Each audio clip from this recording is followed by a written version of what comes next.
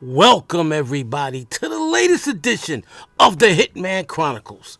This is your host, the original great Rob Silver, and today, another special fight preview podcast. As you guys know, Saturday night in San Francisco, Devin Haney goes for another world championship as he takes on the WBC super lightweight champion, Haney-Prograis, in a homecoming fight for Devin Haney and a legacy fight for both fighters. Devin Haney trying to get his second world title, and this is a legit world champion because Haney-Prograis in the last 6 to 8 years has been one of the best fighters at 140 pounds. If you want to talk about who's the best fighter at 140 in the last 6 to 8 years, it's between... Well, you know what? Let me backtrack. Since Terence Crawford left the division, the best two junior welterweights have been Haney-Prograis and Josh Taylor. So Devin Haney went after the most available one that has a title in Haney-Prograis, because we all know Josh Taylor lost to Teofimo Lopez earlier this year. So, ladies and gentlemen, this is an intriguing matchup. This is a fight that I have been looking forward to since they signed to fight. Devin Haney earlier last week gave up all 4 of his lightweight titles, which I predicted. There's no need for Haney to go back to 135. Win or lose against Haney-Prograis, he's not making weight anymore. It took too much for him to make weight in his last 3 fights, the 2 against Kambosos and the 1 against Lomachenko. So he made the right, him and his father, Bill Haney, made the right strategic move. Haney-Prograis, this fight is a legacy fight for him. This is the most important fight of his career. This is even more important than his fight against Josh Taylor, which was one of the greatest fights in the junior welterweight / super lightweight history. Haney-Prograis is now 34 years old. He'll be 35 next month. This is a do-or-die fight for Regis. This is a legacy-making fight. If Haney-Prograis wins this fight, you got to vote him into the International Boxing Hall of Fame. He doesn't have that signature win against a great fighter. Devin Haney, at the age of 25, is well on his way to being a member of the International Boxing Hall of Fame. A win over Haney-Prograis makes it one step closer to being a Hall of Famer. The only problem I have about Devin Haney is his desire to move up to 147 as soon as this fight is over. But you know what? I'll revisit that when I do my prediction. Today's podcast will have these segments. I'm going to start off with a voice note from my buddy Terrence from New Orleans, who's a huge Haney-Prograis fan and has attended Regis' fights in New Orleans. Terrence, a huge boxing fan. Terrence and I both have have a mutual friend, very close friend in real life, a doctor from New Orleans. So, Terrence, I consider Terrence my New Orleans brother. So Terrence is going to give you a preview of what he thinks is going to happen with his voice note. I'm going to come back, and then the next few segments are going to be like this. After we hear Terrence's voice note, I'm going to give you a historical overview of Devin Haney's career. Then I'm going to do what I've been doing on all the preview shows I've done in the past. I did it with Canelo versus Charlo. Is I'm going to do a recreation of both Devin Haney and Haney-Prograis' biggest wins in their career.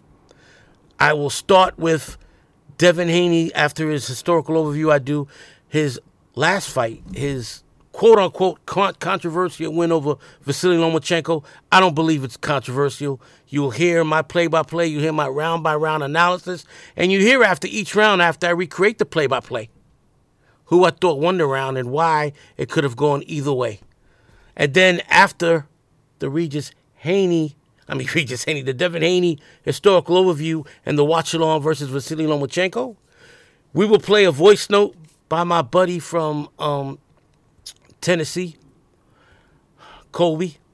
After Kobe talks, I will go into my historical overview of Regis Prograis' career. And then I will do the watch-along of his fight versus Jose Cepeda from last year when he regained the WBC Super Lightweight Championship. Then we will play a voice note from my Detroit brother, Gritty. And then after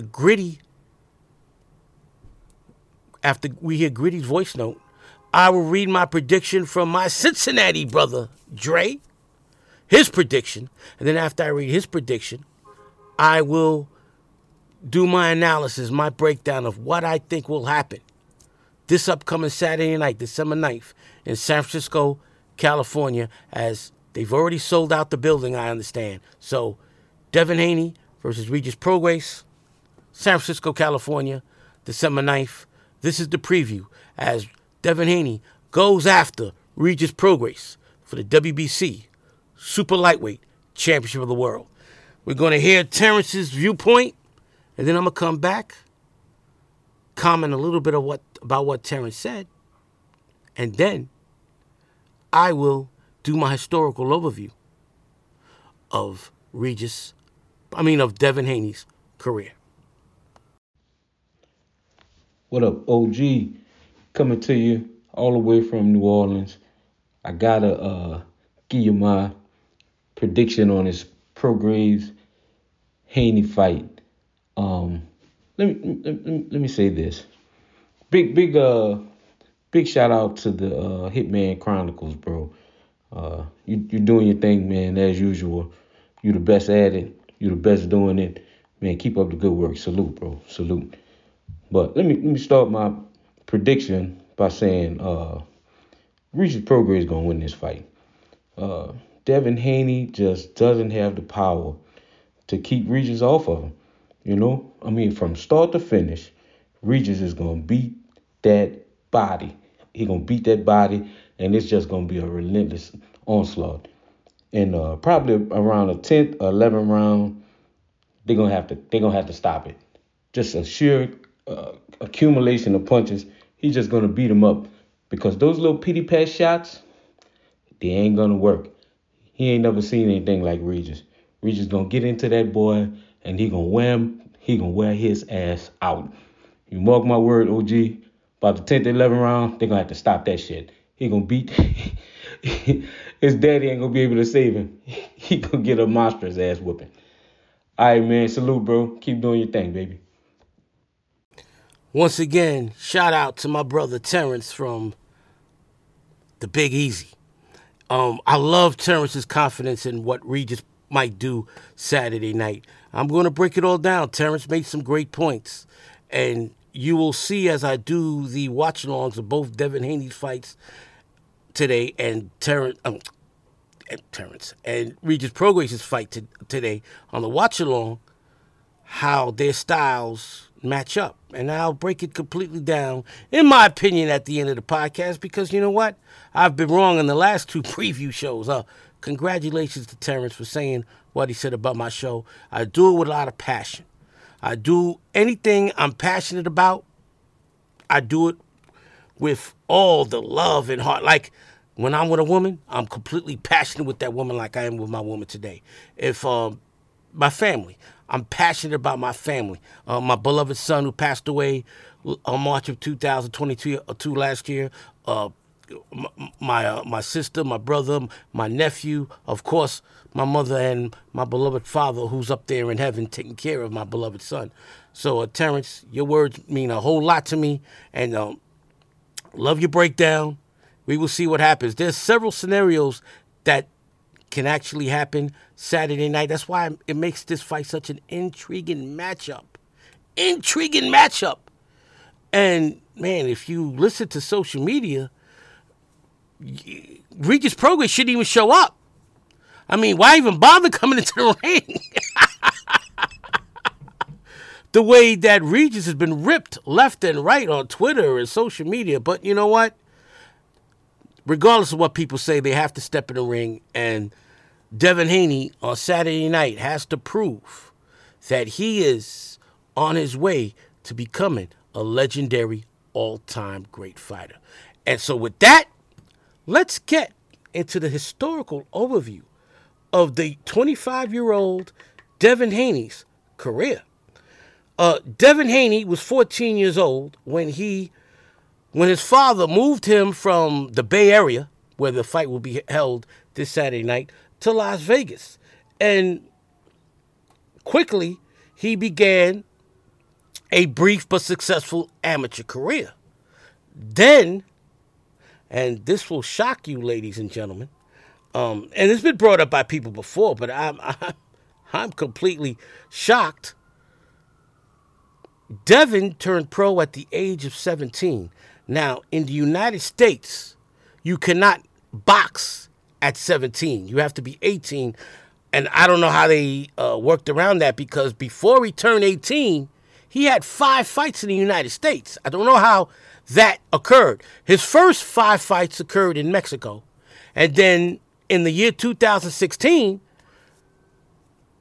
he was still only 17 when he had 5 pro fights in the United States. If anybody could explain to me how they were able to circumvent the rules, because if you look at the Nevada State Athletic Commission bylaws, you have to be 18 to fight in a professional fight, and he had 3 fights in Vegas, I believe, before he turned 18 at the age of 17. Okay, he dominated. You saw him early in his career on the zone, beating guys like Mason Menard, Juan Carlos Burgos. He was Antonio Moran. He was very impressive. First time he fought at the Hulu Theater at Madison Square Garden, September 13th, 2019, he put on a brilliant display of boxing in stopping Zaul Abdullaif in the 9th round. And then, at this point in time, Devin Haney was 21, going on 22 years old, and looking for a shot at Vasily Lomachenko's title. At that point in time, Vasily Lomachenko was, let me make sure I got this correct. Lomachenko was the WBC champion, because Lomachenko had defeated Jorge Linares to win the WBC champion. What other titles were there around at that point in time? Anyway, that being said, Lomachenko, instead of fighting Devin Haney, gave up the WBC title. WBC proclaimed that Vasily Lomachenko was its franchise champion, which is a bullshit champion. And this is where the whole email Devin Haney the title joke came. They proclaimed Devin Haney as the WBC champion. Now, when Lomachenko lost the other belts to Teofimo Lopez a year later during the pandemic, Teofimo Lopez tried to claim he was the undisputed champion. No, you're not. Because Lomachenko refused to fight the number 1 contender in Devin Haney. And then Lopez, instead of fighting Haney, fought Kambosos, lost the title to Kambosos, and now Kambosos mandatory. Not really mandatory. Kambosos wanted to be an undisputed champion. Let me backtrack. Haney wasn't Teofimo Lopez's mandatory, because Haney was the WBC champion. There was no WBC title on the line when Lopez beat Loma. So Haney wanted to fight Teofimo Lopez for all the marbles. Instead, Lopez decided to fight Kambosos, and after 2 delays, 2 postponements, Lopez got thoroughly outboxed and beaten by Kambosos, and Kambosos went ahead and dared to be great. Defended his 3 belts, the WBO, IBF, and WBA titles, against Devin Haney to put together all the titles. June 5th, 2026, the winner to be the first undisputed world champion since Pernell Whitaker back in 1991. Before Pernell Whitaker gave up that title and moved up to junior welterweight, then welterweight. Ladies and gentlemen, stop with the bullshit 4-belt era. Pernell Whitaker was a WBA, WBC, and IBF champion. The WBO title at that time was considered a joke.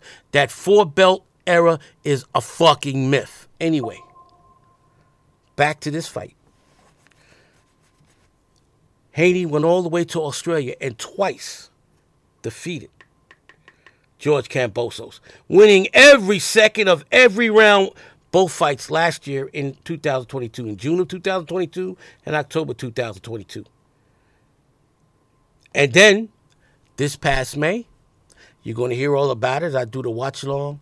He had the toughest fight of his career against Vasily Lomachenko. And I'm going to stop my historical overview right now and go straight into that fight. Ladies and gentlemen, real quick, let me tell you what to look for, and the description will be in the podcast of the link to the fight. But real quick, so as to not make sure I get this correct, and you might hear a sound. Yeah, I had to mute it there. Okay. You're going to go to, is this the correct? No, that's not the correct one. This is the correct one.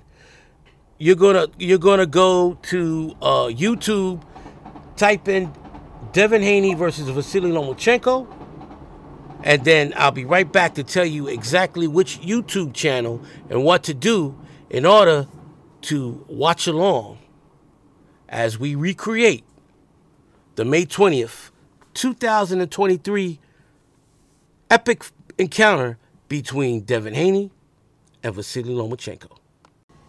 All right, ladies and gentlemen, now the watch along for the May 20th, 2023 fight that occurred a little bit over 6 months ago.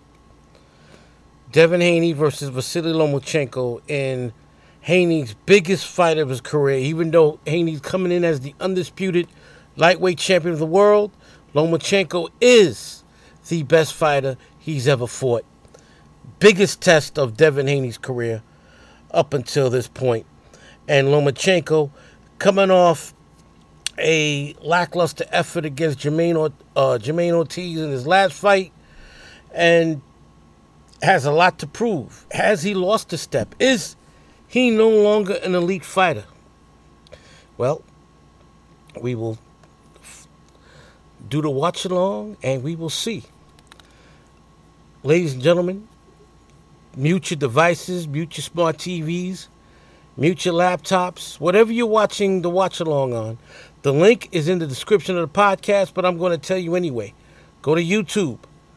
Search Devin Haney versus Vasily Lomachenko. Full fight. Then, when you see the YouTube channel, Fairy Entertainment, F-A-R-I Entertainment, that's the link that you're going to click on. Click on that link and go to the 13-minute and 6-second mark. 13:06. I'm going to give you time. If you need to, pause the podcast. Fairy Entertainment, Haney versus Lomachenko, 13 minutes and 6-second mark. Pause it there. Mute your devices. I'm going to do the countdown. You should see the referee in between Haney and Lomachenko. 5, 4, 3, 2, 1. Hit play. And there we go. Referee Harvey Dock giving both fighters their final instructions as we get ready. May 20th of this year, 2023. Devin Haney defending for the second time his undisputed lightweight championship of the world against former lightweight champion and multi-gold medalist Vasily Lomachenko. Here we go, round one. Lomachenko, southpaw, and of course Devin Haney, conventional. And Devin Haney not moving. Actually, it's Lomachenko that's moving, and Haney coming in trying to land behind that jab. None of those jabs were close to landing, but at least he's pushing it out. The key to this fight is going to be Haney's jab. Oh, nice stiff jab there by Haney. Nice right to the body there by Haney. Another right to the body by Haney. I think the body punching by Haney is key. Nice stiff jab there by Haney. Lomachenko usually takes a round to figure you out. Nice. Another right to the body by Haney. Haney having early success with that right to the body. Lomachenko, like I just mentioned, usually takes a round to figure you out, and then steps up his offense beginning with round 2. Nice 3-punch combination there by Lomachenko. Right jab and then 2 left crosses.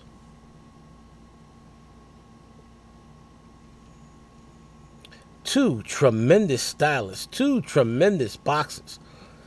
It's rare that you see a fight between fighters with this skill level fighting each other.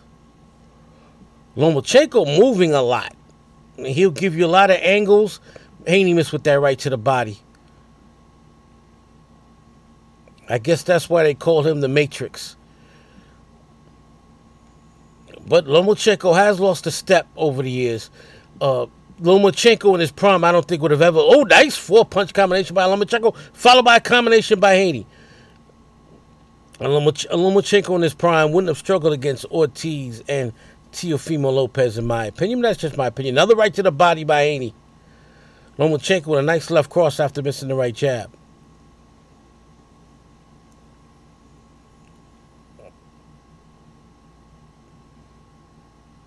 Take into consideration, ladies and gentlemen, Haney's not moving a lot. He's being aggressive, and he's fighting a southpaw. Remember, Regis Prograis is a southpaw.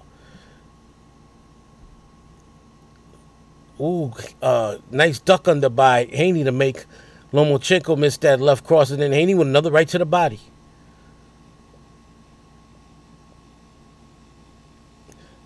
The body's there. Now, I wonder if right cross, right uppercut by Haney. Now, Haney moving back for the first time as Lomachenko ties him up. I wonder if Haney's right to the body will be utilized against Prograis. Probably. Oh, nice combination there by Loma at the end of the round. But that round goes to Haney, in my opinion. 10-9. First round to Haney because that right jab... I mean, not the right jab, the right to the body. The right to the body landed several times. Lomachenko stepped it up in the second half of the round, but didn't do enough to overcome what I felt was very effective body punching with the right by Devin Haney, as his father, Bill Haney, is giving him instructions in between rounds.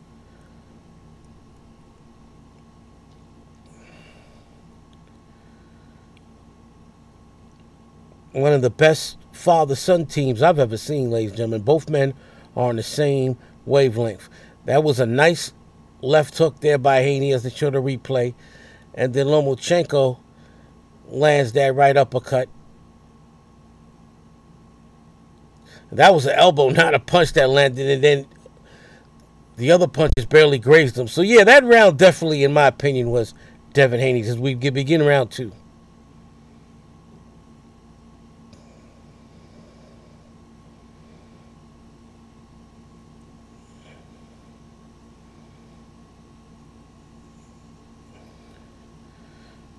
What's going to be interesting is who can control the action with their jab. Neither man really dominated with their jab in the last round. It was Haney's body punches that I felt was the key factor in the first round. I think it's going to be a key factor throughout this fight. Nice jab there by Haney. Haney pumping the jab out. Nice right to get to the body. Then he followed with a right to the head by Haney. Haney has found success with that. Nice stiff jab by Haney with that right to the body. Lomachenko with a right hook. Combination by Lomachenko, and then he pulls Haney's head down, and Harvey Dock warning him about that. Now, another right to the body by Haney. Haney with a stiff left jab.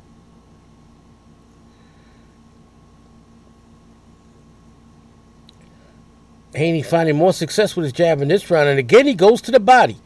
That right to the body.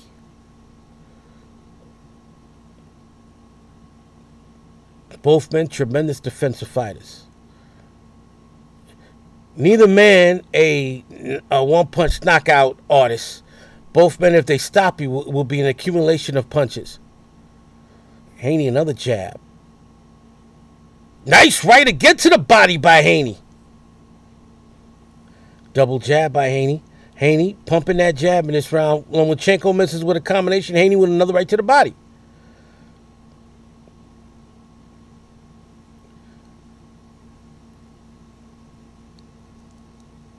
If it ain't broke, don't fix. Another right to the body by Haney. And then Haney with a stiff left jab. Lomachenko, nice combination there. Another combination by Lomachenko. The best spurt of the fight so far in the first 2 rounds by Lomachenko. Both men landed nice jabs there.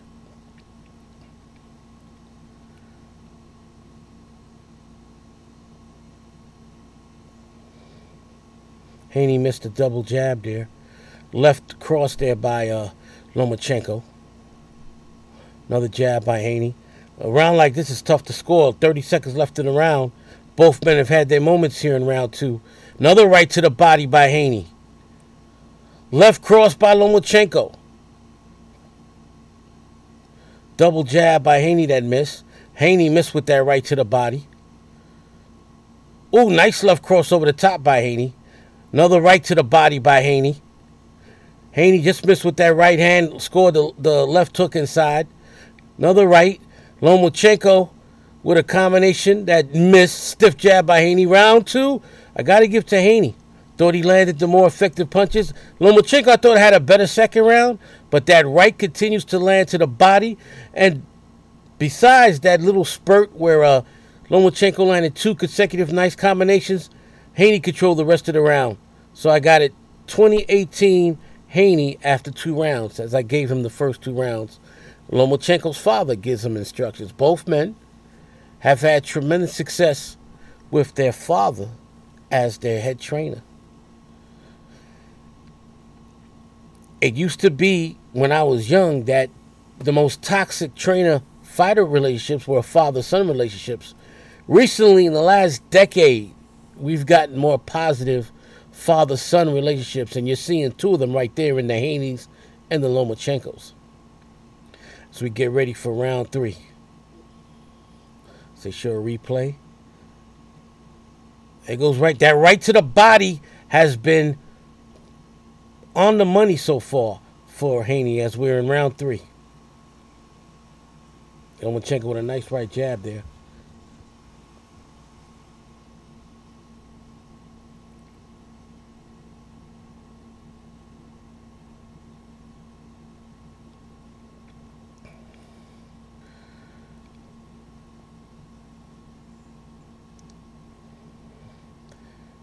Neither man being reckless. This is a chess battle. Nice jab by Haney. 2 master boxers trying to outbox the other, trying to outmaneuver the other. Haney with another right to the body. And then a jab by Haney. They got to be careful. If you notice with the when you have a southpaw and a conventional fighter, that headbutts occur a lot. So they've got to be careful because they did collide heads early in the round. Both men missed with their jabs there. Right cross just missed by Devin Haney. Another right to the body by Haney and a combination counter by Lomachenko. Did my feed just... My feed, yeah, okay, that was just a... I guess that was the footage paused there for a second by itself. Nice left cross there by Lomachenko. Tough rounds to score. Tough rounds to score. This being one of them. Nice combination by Lomachenko. Lomachenko putting the... Haney now moving. Earlier it was Lomachenko moving. Haney's now moving. Lomachenko with a nice combination to the body.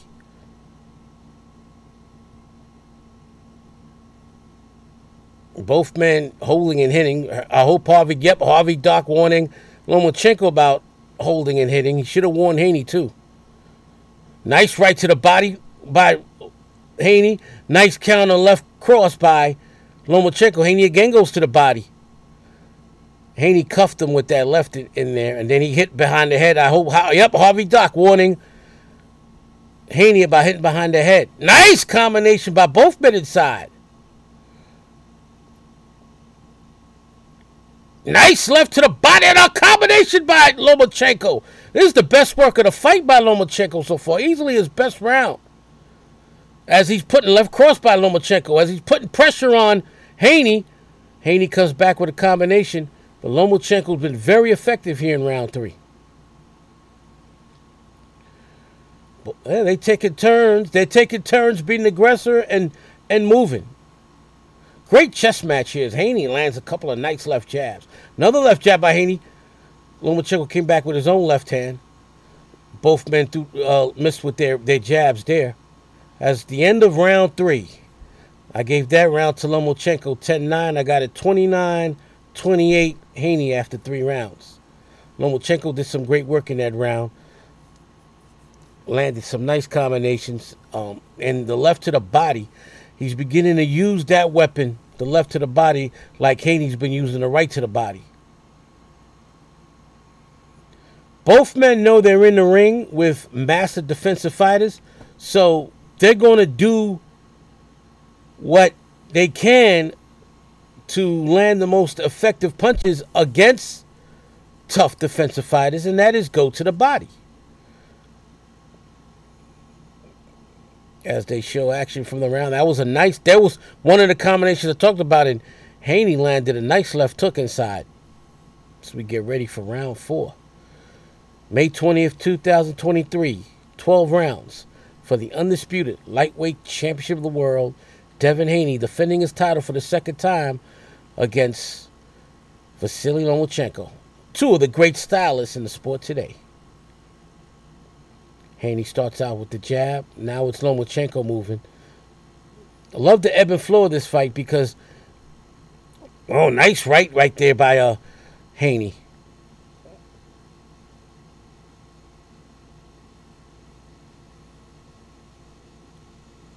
Two tremendous defensive fighters, 2 tremendous stylists. Another right to the body by Haney. Lomachenko spun him around, then landed a nice combination there. Back off. You could tell Lomachenko has lost a step because what he just did, he would do over and over again in his prime. Now he does it in spurts. Nice jab by Haney. Like in his fights against Gary Russell Jr. and Nicholas Walters and Guillermo Rigondeaux. Nice jab by Haney. He would spin you around, give you angles. Now he does it in spurts.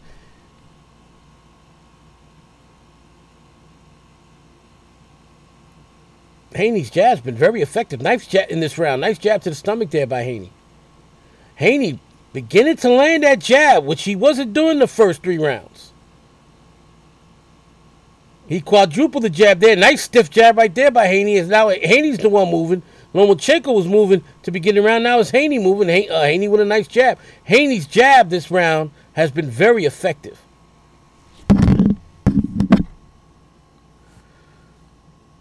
Nice right over the top by Haney. Another right to the body by Devin Haney. Haney with a stiff jab. That jab beginning to be a huge factor now for Devin Haney. Another right to the body by Haney. Lomachenko lands a glancing left cross. Combination by Haney. Left jab, right cross. Jab to the body by Haney.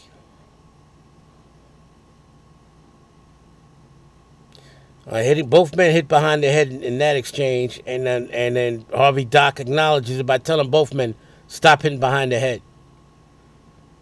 Both men landed nice right hands there. Right cross by Haney, but Lomachenko started with his right hook.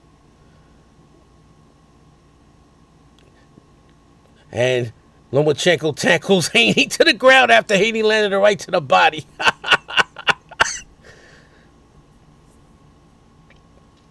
Haney's lucky he didn't get hurt in that exchange.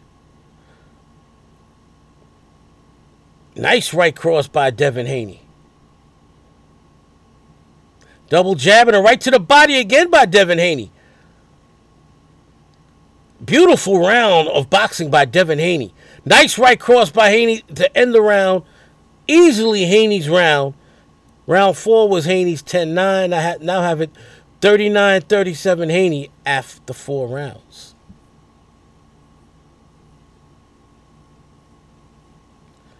Not an easy fight to score, ladies and gentlemen. But we're watching intently.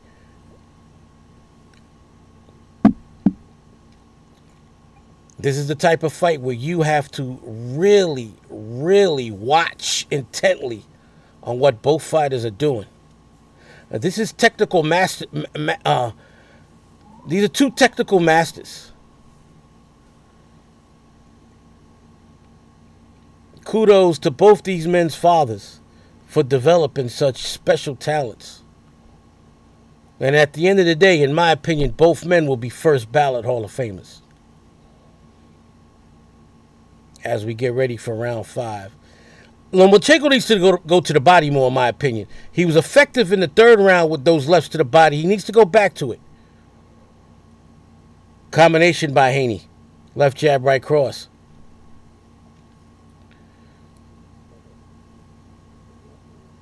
Combination by Haney again.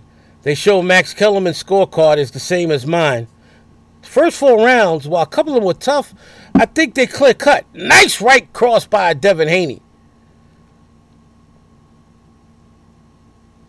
Now another right to the body by Haney.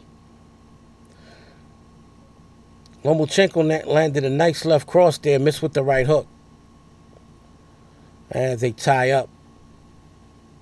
Referee Harvey Dock's doing a tremendous job telling these guys not to do what they're doing. Double jab by Haney. Haney missed with the right to the body. For the first time, he missed the right that was right there, but then he landed a left to the body. Nice right jab by Lomachenko. Nice right by Haney. Lomachenko's got to step up his offense. He needs to throw more punches as they tie up. Oh, nice. And as I say, that 5-punch combination by Lomachenko.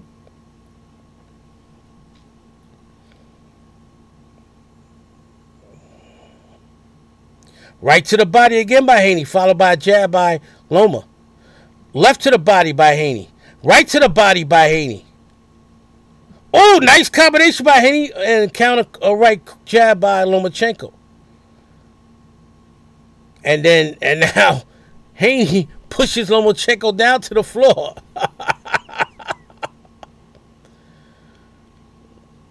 This is beautiful boxing. Nice jab by Haney. Nice right again to the body by Haney. Great fighters find a way to adjust. And so far, Haney has done the adjusting better. As he continued to go to the body, Lomachenko with a combination. Nice right cross over the top by Haney. Stiff jab by Haney. Haney missed with that right hand. Lomachenko with a jab. Then Haney back to the body with the right hand. I mentioned in the first round that the right to the body was going to be a huge factor. And so far, it's been the biggest factor of the fight. And once again, they reverse going. And Haney with a combination again right over the top. Too many spurts of, too many lulls in the action by Lomachenko where he's going too many seconds without throwing punches. Haney continues to stick the jab and go to the body, making this another round for Devin Haney, 10-9. 49-46 Haney after 5 rounds. Lomachenko's got to step up his offense. It's been too inconsistent. I know it's easier said than done. Devin Haney's a defensive master. But Lomachenko's got to go to the body more. The 1 round I gave him, he landed great body shots, especially that left to the ribcage. And Lomachenko is he bleeding over the right eye? No, he's not bleeding. They were just wiping him down with the towel. Bill Haney giving Devin Haney instructions.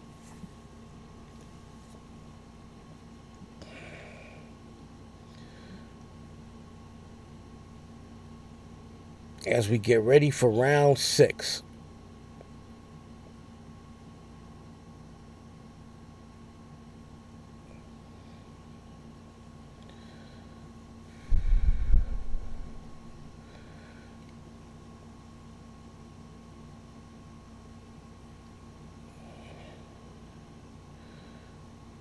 Haney again goes to the body with the right hand. Lomachenko has to start throwing more punches, ladies and gentlemen. Another combination by Haney ending with the right to the body. Left to the body by Haney.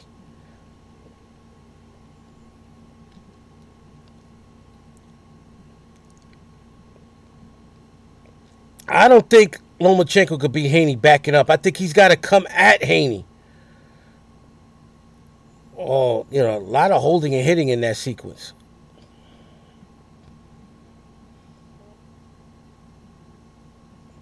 At the end of this round, we're going to pause it for a minute because I'm going to have to charge my laptop, and then you guys pause the podcast, and then when I come back, I will tell you the timestamp to pick up round 7. Combination to the body by Haney. Right cross over the top by Haney. Nice combination by Lomachenko. Lomachenko's not throwing enough punches, though. Left cross by Lomachenko. Double hook inside by Haney. I know, easier said than done, but Lomachenko's got to let his hands go more often. Nice stiff jab by Haney.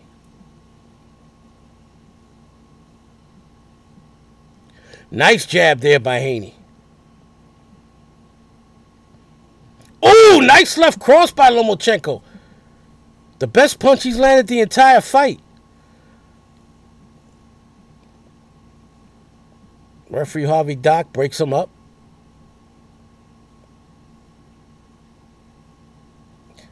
Stiff jab by Haney.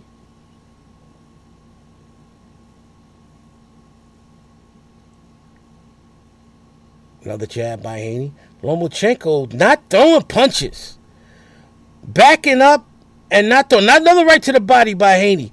You can't do that against Devin Haney. Nice uppercut by Haney. Another uppercut by Haney. Lomachenko is not active. He's got to throw more punches. Right to the body by Haney. And once again, he hits him in the back of the head. 30 seconds left in the round. Harvey Dock warning Haney. Haney's better be careful. He could lose a point. He's done that one too many times in this fight. Second time he was warned. Double jab by Haney. Lomachenko putting pressure on but not throwing punches.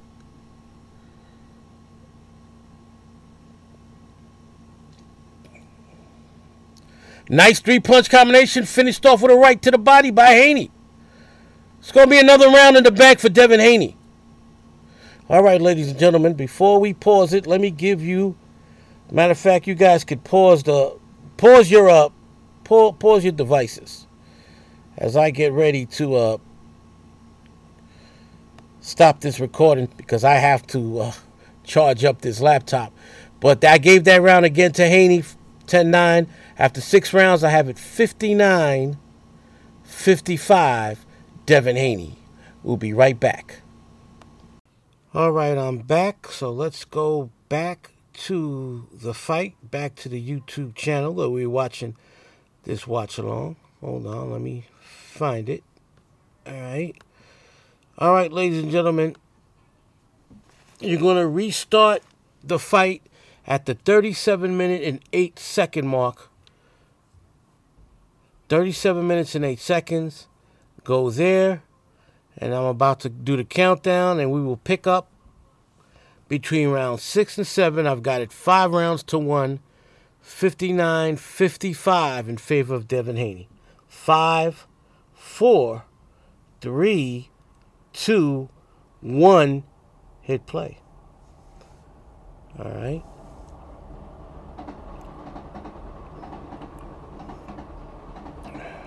Bill Haney giving Devin Haney instructions. So far, got to give credit to Haney. He's fought a tremendous fight.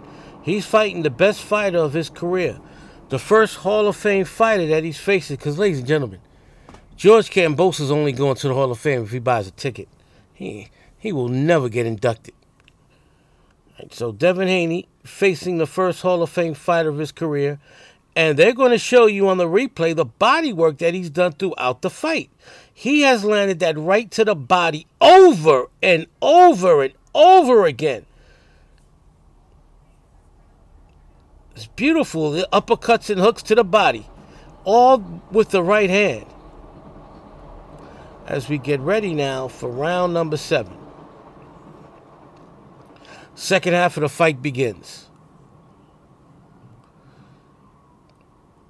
Lomachenko has got to throw more punches. He's got to be busier.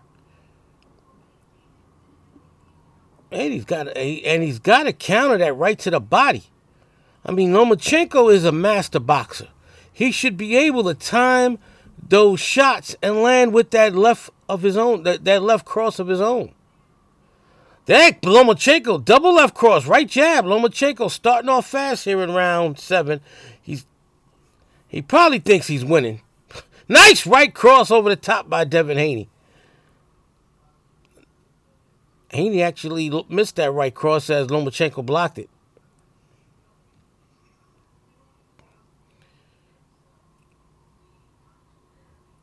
Double jab by Haney. Lomachenko, see, he had some success at the beginning of the round. He stopped throwing punches, and then he threw Haney across the ring. Let's go. Right jab by Lomachenko. Lomachenko has more success when he's attacking, like right there. Nice left to the body by Lomachenko. In this fight, when he's had success, it's been when he's been the aggressor, not trying to box. Nice left right there by Lomachenko. He's got to press the action, because regardless of what people think, ooh, nice right to the body there by Haney. He's not outboxing Devin Haney. He's got to attack Devin Haney. Oh, double left right there. See the success Lomachenko has when he attacks Haney. Another right to the body by Haney. Doc breaks them up. Double jab by Haney. Haney doing the same thing you're going to see with Regis Prograis later on in the podcast when we do the Regis Prograis watch along.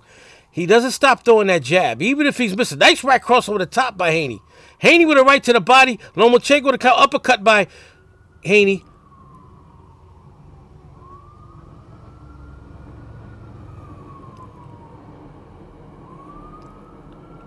Going into this fight,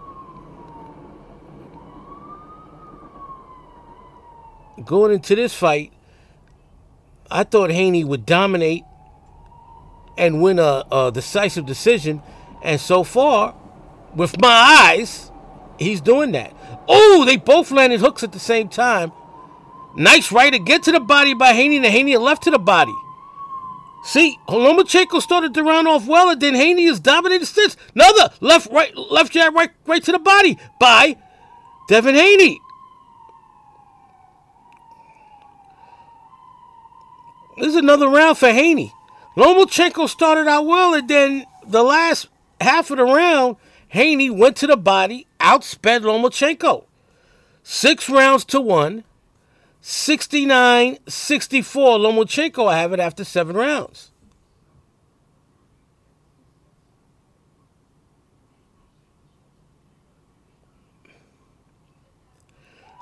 Ladies and gentlemen, this is a watch along, so those who are watching know the result already. But as I said the night after this fight happened on my podcast, how could you say Lomachenko was robbed? I don't see it. I don't see how people said Lomachenko was robbed. Ring Magazine, ESPN. Ring Magazine refuses to take him out of their top 10 pound-for-pound rankings because they thought he was robbed. He was not robbed. We all have the same set of eyes. As we begin round 8. Lomachenko's just not throwing enough punches. Haney's out busy and landing that body shot.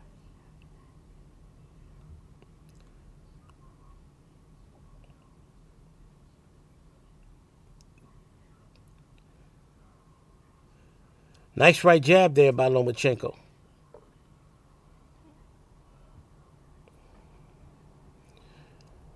Haney's jab fell short there. Nice 3-punch combination by Loma. Double right, left cross. Double right jab, left cross. Uppercut by Lomachenko. Lomachenko has more success when he's pursuing Haney.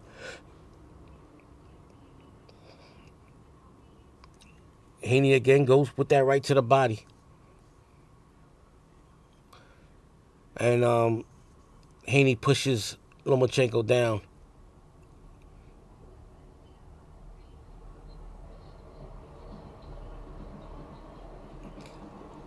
Left jab, right cross. Well, right to the body combination missed there.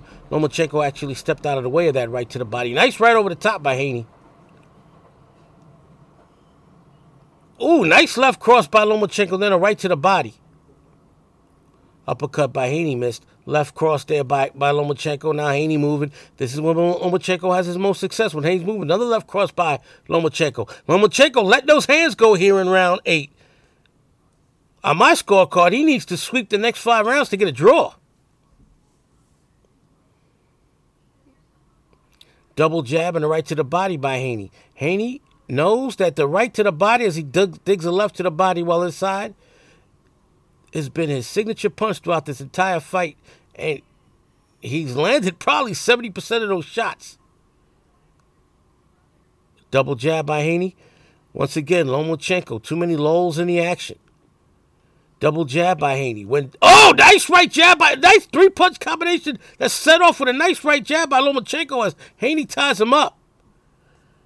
Lomachenko's best round in several rounds.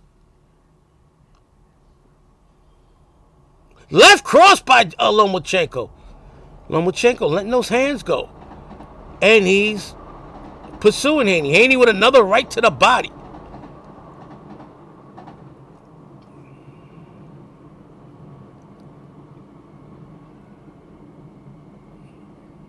Ooh, nice combination by Haney. Lomachenko still pursuing him. Right jab there. Haney bounces off with a left jab. Ooh, nice combination by Lomachenko inside. The end of the 8th round. That round was definitely Lomachenko's round. 10-9. I now have it 78-74. Devin Haney after 8 rounds. Haney does not look tired. That's a testament to, he was 24 at the time. He's turned 25 since. His legs. His legs are much livelier than the veteran Lomachenko's legs.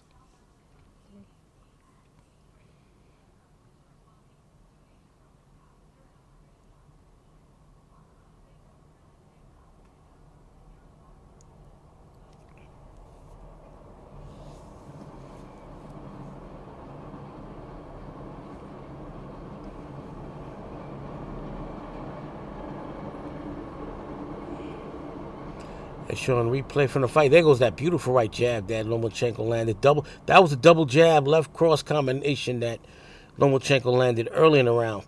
Round 9 begins. Left cross by Haney as Lomachenko was backing off. Right jab by Lomachenko. Nice combination there by Lomachenko. Nice right jab. Yeah, I don't know what the fuck Max Kellerman was seeing given the last 3 rounds to Lomachenko. Definitely the last round was Lomachenko, but rounds 6 and 7, nah, Max Kellerman, you smoking shit. All right, here we go.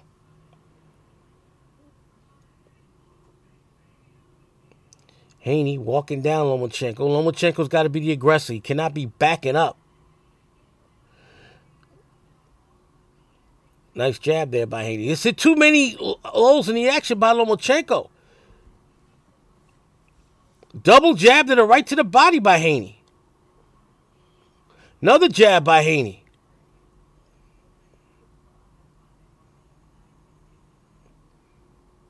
Haney missed with that right hand. Right jab by Lomachenko. Now he's pursuing. Nice right hook by Lomachenko. Nice left cross by Lomachenko. Lomachenko letting his hands go. Nice combination inside by Lomachenko. Ooh, nice left cross by Lomachenko. As they tie up inside. Halfway through the round, I got Lomachenko with a slight edge so far in this round. He's letting his hands go. He's throwing combinations. Nice right to the body by Haney, and Lomachenko countered with a left cross and then a nice 4-punch combination by Loma.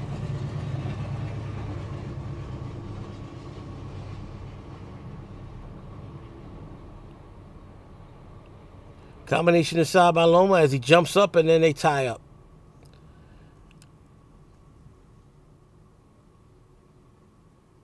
Double jab by Haney fell short. Lomachenko with a nice left cross. You don't see the angles that Lomachenko used to give people in his prime. Nice right jab by Lomachenko. Lomachenko's definitely lost. Oh, nice left cross by Lomachenko. Definitely lost a step, but still, he is one of the best lightweights in the world. And even though I've got Haney winning 6 of the first 8 rounds, it has not been easy. Haney's had to fight with his entire repertoire, especially that right cross to the body, that right hook, right cross to the body.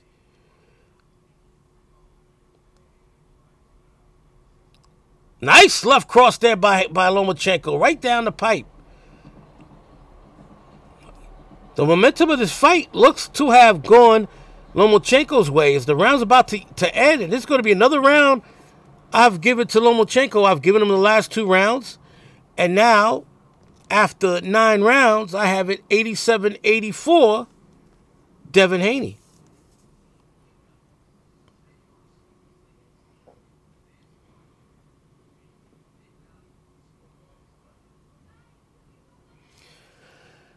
Bill Haney continues to give Devin Haney instructions. Zab Judah's father, Yoel Judah, is the guy that's got that's putting the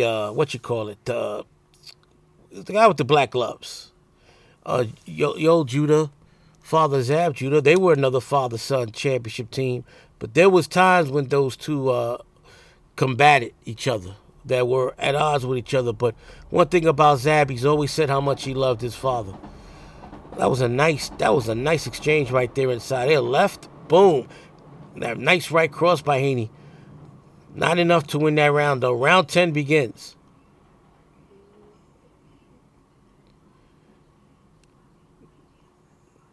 In order for Lomachenko to get a draw on my scorecard, he's got to sweep the last 3 rounds. From the win on my scorecard, he's got to score at least 1 knockdown while sweeping the last 3 rounds. That's what he has to do. Nice right jab by Lomachenko.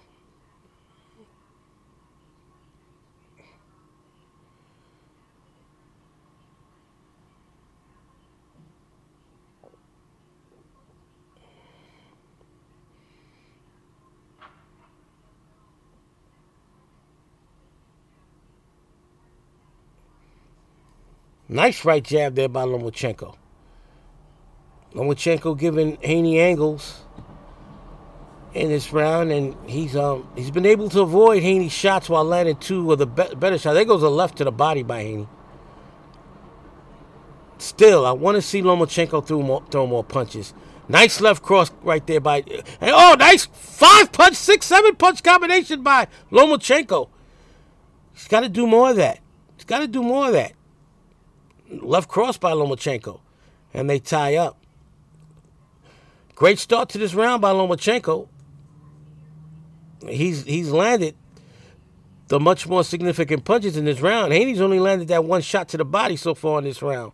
So the momentum continues for Vasily Lomachenko that began in round 7. We're now in round 10. Or that began in round 8. We're now in round 10. Nice left to the body by Haney, followed by a right cross over the top by Haney. Haney with a combination inside. Left jab, right cross combination by Haney. See, this is, oh, nice right inside by Lomachenko. This is when Lomachenko gets himself in trouble, when he stops throwing punches and lets Haney do all the punching. Nice left cross by Lomachenko. Right hook by Lomachenko. Haney inside with a nice combination. Some nice exchanges in the last few seconds between the 2 men. 2 of the best master boxers in the sport. Another right to the body by Devin Haney off of a 3-punch combination. 2 master chess players, ladies and gentlemen. First half of the round was Lomachenko's. Haney's dominating the second half of the round. It's going to be a tough round to score.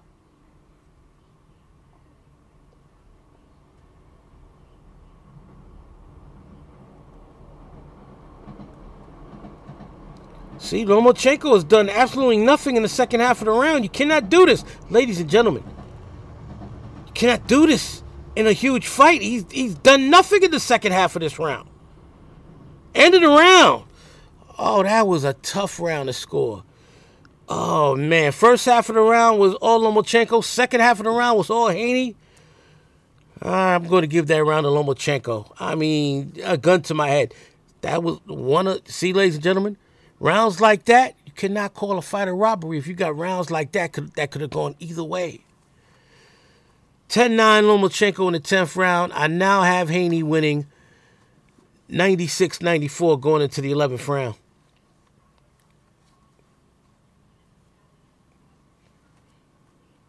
Haney was being outpunched in the first half of the round with shots like that they're shown on the replay. Combination.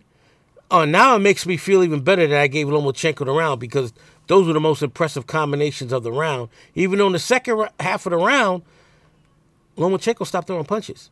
But that was a brilliant combination he landed there. Nice flurry that he landed in the first half of round 10 as we go to round 11. Lomachenko continues on his momentum, even though he doubled the output. So, yeah, Lomachenko won that round. I made the right choice. Round 11. Lomachenko stalking Haney, which has been when Lomachenko's had the most success. When he's gone, nice combination inside by Lomachenko. Nice left by Lomachenko. Lomachenko coming out firing here in round 11. Haney with a right over the top that might have just hit Lomachenko's shoulder. Left cross, right hook combination by Lomachenko. So far, there's been a tale of two fights. The first half of the fight was Haney. Second half of the fight, dominated. Nice three-punch combination by Lomachenko. It's been dominated by Lomachenko. This has been a tale of two fights.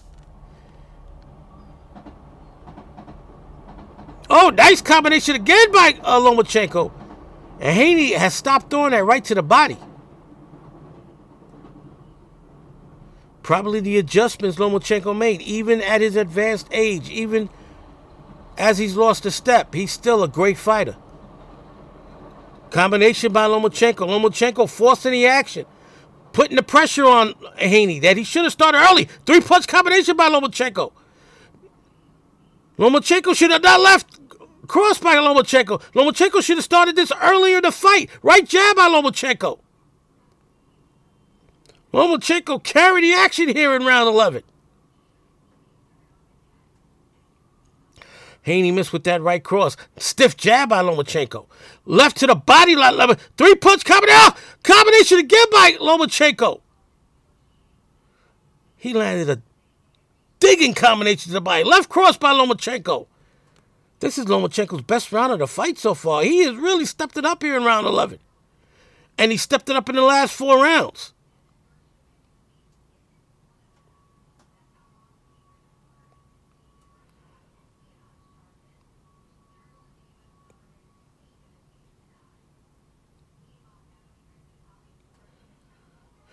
Now, there's a lull in the action here, but you know what? Lomachenko's done enough where he could do a lull because he's got this round.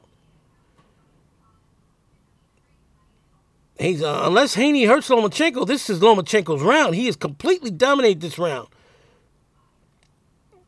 I just don't like him backing away. He's better when he's moving. And see, when he's backing away, that's when Haney can land a right to the body like he just did. This was definitely Lomachenko's round. Left hook by Haney, double jab, but not enough to capture that round. That round was Lomachenko's. I now have it 105-104, Haney going into the 12th and final round.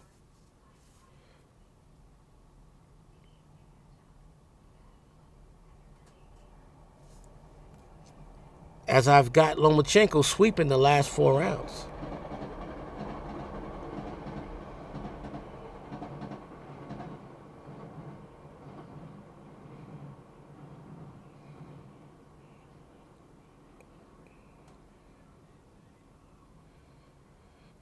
Haney giving his son instructions. This fight is up in the air. I know he's telling Devin that Devin's got to go all out. Look, neither man's going to knock the other out. Neither man has the punching power to knock either guy out. These guys, that was a nice right hook there by Lomachenko. That was his best punch of the fight. Here we go, the 12th and final round. And these guys, the fight's in the air. The fight's up in the air. These guys have to give it their all. Oh, my God. Lomachenko out-punched Haney 20-2 of that last round. They butted heads there. They got to be careful. That's another thing, you can't go by punch stats numbers, because that was one round in which Lomachenko outlanded Haney. And so at the end of the fight, if Lomachenko's landing more punches, it's because of a round like that. Doesn't mean he did that in several rounds.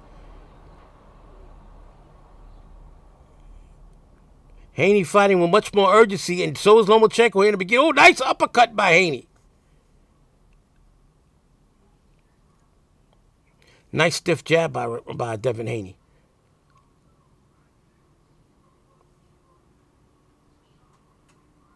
Oh, nice left jab right to the body. Combination inside by Haney. Haney going back to the body, which has been his signature punch throughout the entire fight. But if you notice, it's been few and far between right to the body in the last 4 rounds. They tie up inside. So far, a tough round to score here in the 11th round. Oh, they both landed right there. Nice right to the body again by Haney.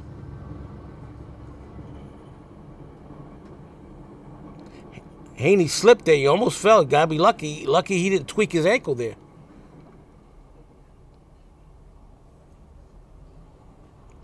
Lomachenko putting the pressure on. Haney with a nice combination. Nice combination again by Haney. Lomachenko with a combination right back. They tie up. Minute and 10 seconds left in the round. Still, I don't have a clear-cut winner of this round. Nice double jab right to the body. Another right over the top by Haney. Right to the body by Haney. Haney going back to the body. Combination by Lomachenko. Oh, nice right uppercut to the body by Haney. After Lomachenko had just missed with his left cross. Another right to the body by Haney. Haney going back to his money punch in this fight. Another right to the body by Haney, followed by a left cross by Lomachenko.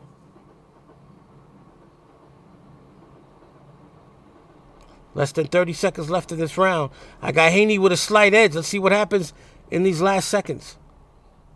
Another right to the body by Haney. Right cross by Haney as Lomachenko pursued Haney but missed all 3 of those shots. Nice jab there by Haney.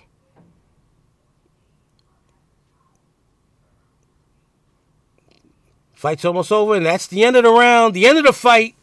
Okay, ladies and gentlemen, y'all could pause. Y'all could end the feed there. Y'all could end the feed there. I had it. Now, originally, when I saw this fight live the night of May 20th, I had Haney winning 116-112. Well, my final score today was Haney 115-113. No way in the world was this a robbery. There were several close rounds that both men won on my scorecard. Lomachenko came on strong, but Haney out-hustled him in the 12th and final round to win on my scorecard.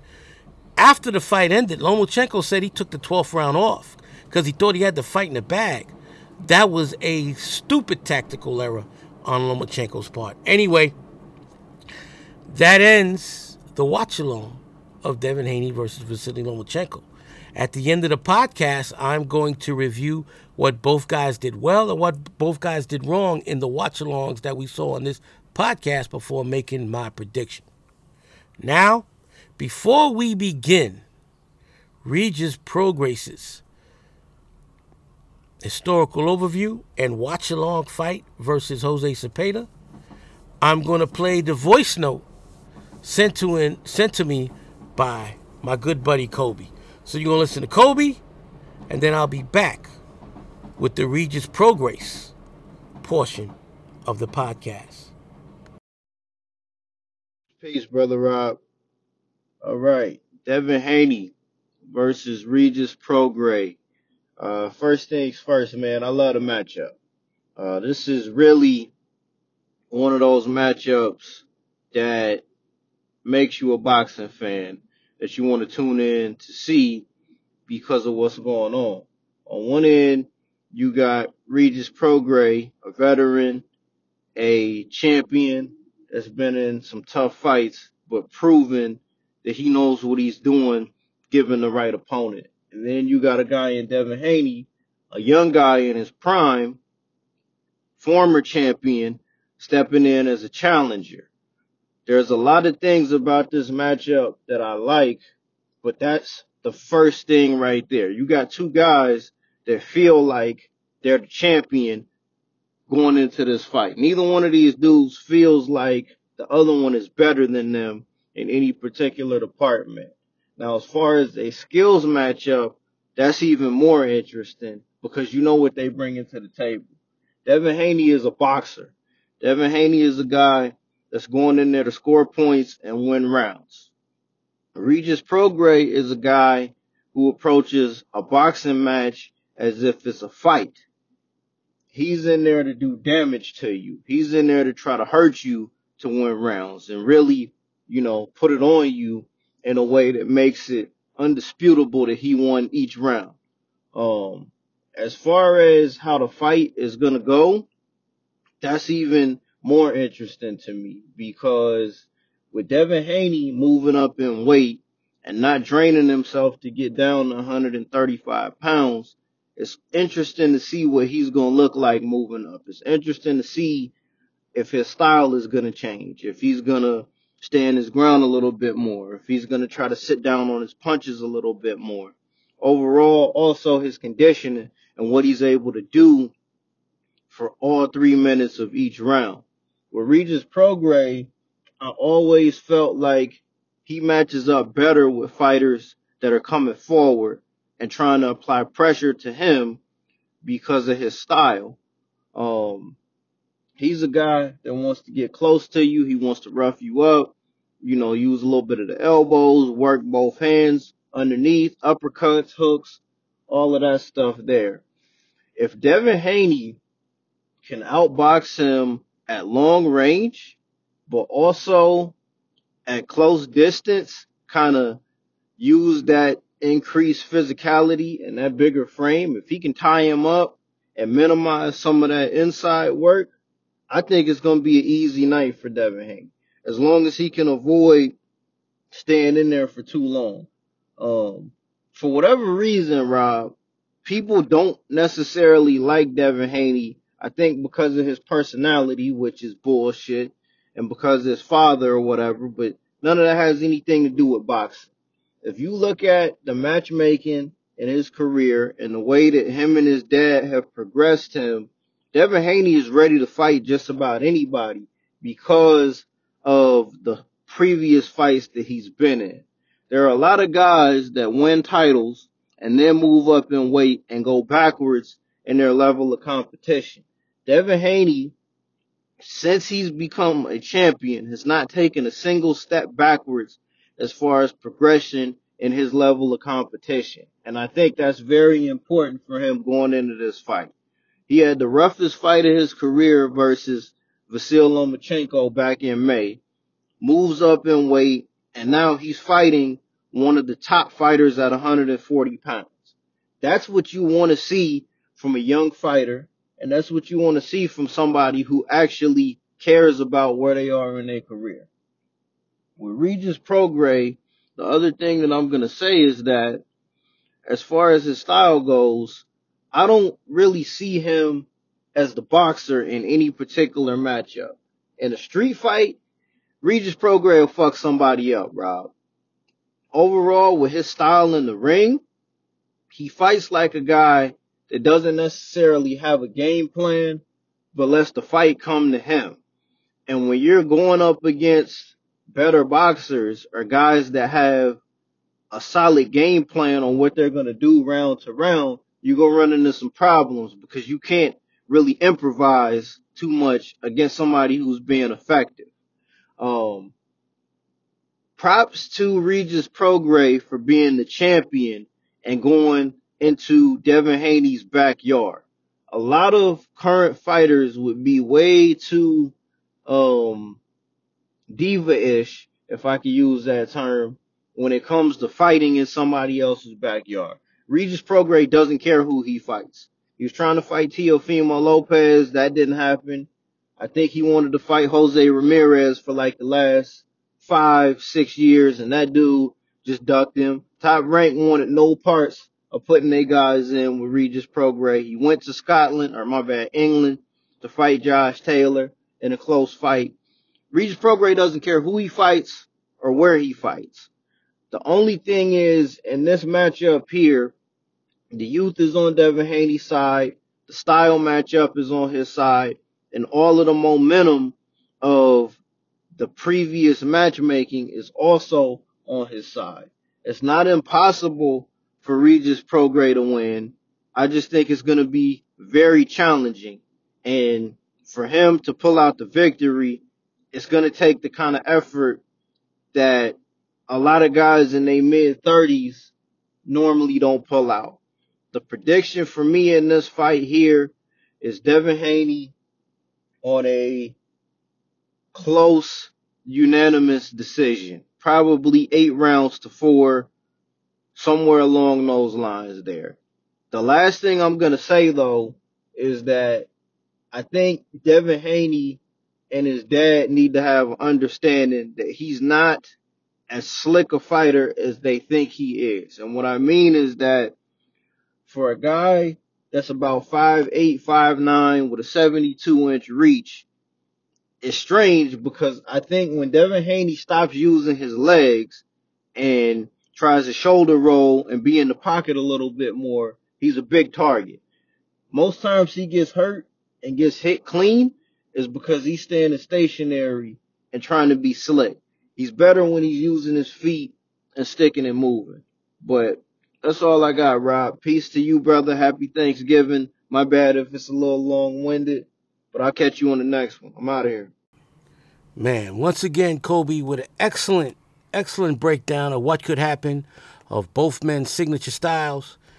Brilliant stuff by Kobe. And I like his prediction. The way he sorted out, the way he broke it down, and then the way he came to his conclusion. Wonderfully done. I don't think I could do a better job. We will see when I do my prediction later on in the podcast. But I can easily see the fight happening the way Kobe laid it out. So we will see. And then I will talk about my prediction later on. Man, Kobe made some great points about Haney's career. It was a beautiful addition to my historical overview of Haney's career because he mentioned how he was brought along correctly. The development of a boxer is very important, and today you see lack of development. You see fighters being rushed too soon, which I think is happening with Keyshawn Davis. We will see if I'm wrong. I think Top Rank is pushing Kevin Davis too soon. Keyshawn Davis too soon. Kelvin Davis is a different fighter. They're pushing Keyshawn Davis too soon, in my opinion, while Devin Haney progressed. And then when he was ready to fight Lomachenko the first time, Lomachenko rejected to fight him, but he continued to fight fighters like a Jorge Linares, like a Jojo Diaz, and then until he finally got his shot at the title. Now we're going to talk about Regis Prograis and talk about somebody that was ducked. Both of these fighters have been ducked by world champions, and I'm going to piggyback on something Kobe said about Regis being ducked by Jose Ramirez.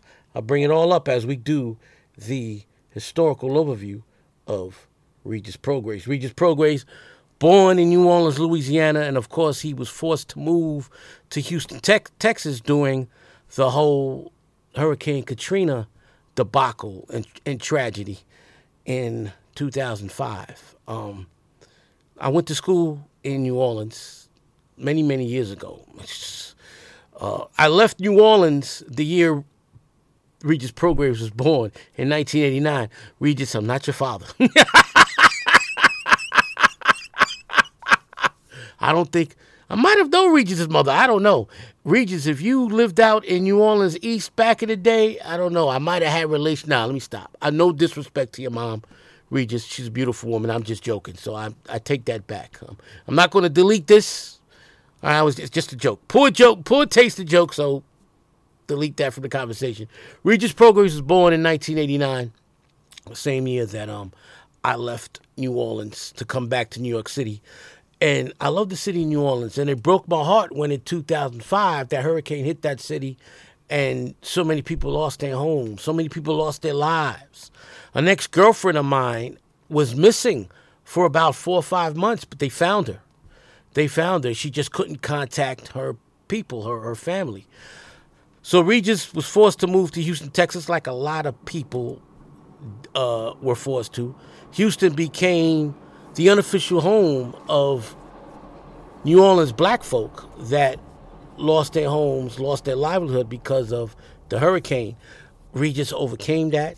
He was 16, going on 17 years old at the time that occurred, and developed into a tremendous amateur boxer, and then turned pro at the age. How old was Regis when he turned pro? Because Regis Prograis turned pro in 2012, so Regis would have been 21 years old when he turned pro. And for the first 3 years of his career, between 2012 and 2015, the majority of Regis' fights were held in either Louisiana or Texas.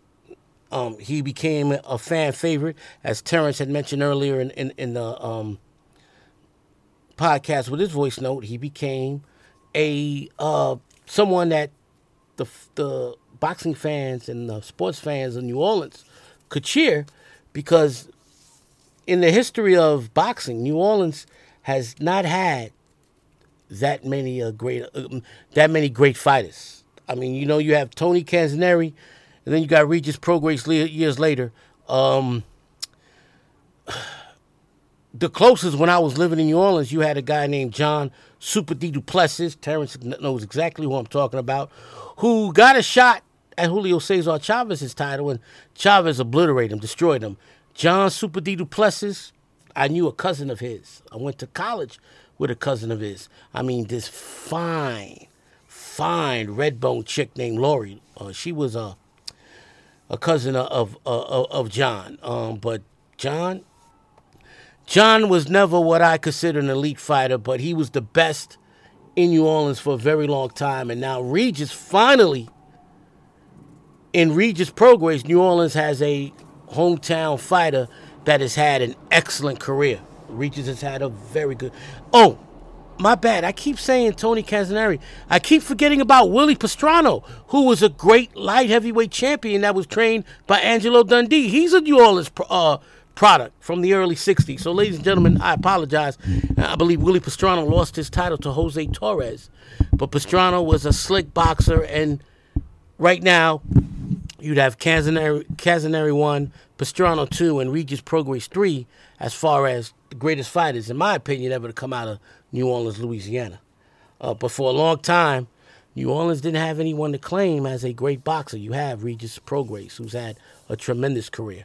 First time I saw Regis Prograis fight on TV was his fight, I believe, December of 2015 against Abel Ramos. And he beat the living hell out of Abel Ramos to win what used to be a prestigious regional title, the North American Boxing Federation Junior Welterweight title. And then Regis began blowing away contender after contender, destroyed Joel Diaz Jr. June of 2017, and finally got a shot against Julius Indongo and won his first world title, knocking out Indongo in the second round. This was right after Indongo had gotten obliterated by Terrence Crawford, and Terrence Crawford gave up all his titles to move up to 147 pounds. Indongo fought Regis Prograis for the vacant WBC title, and Prograis decapitated Indongo in 2 rounds to become the WBC champion March 9th, 2018. And then we marched on. Regis obliterated Terry Flanagan, destroyed Cairo Relic, a very overrated fighter. And then one of the greatest fights in super lightweight junior welterweight history. October 26, 2019.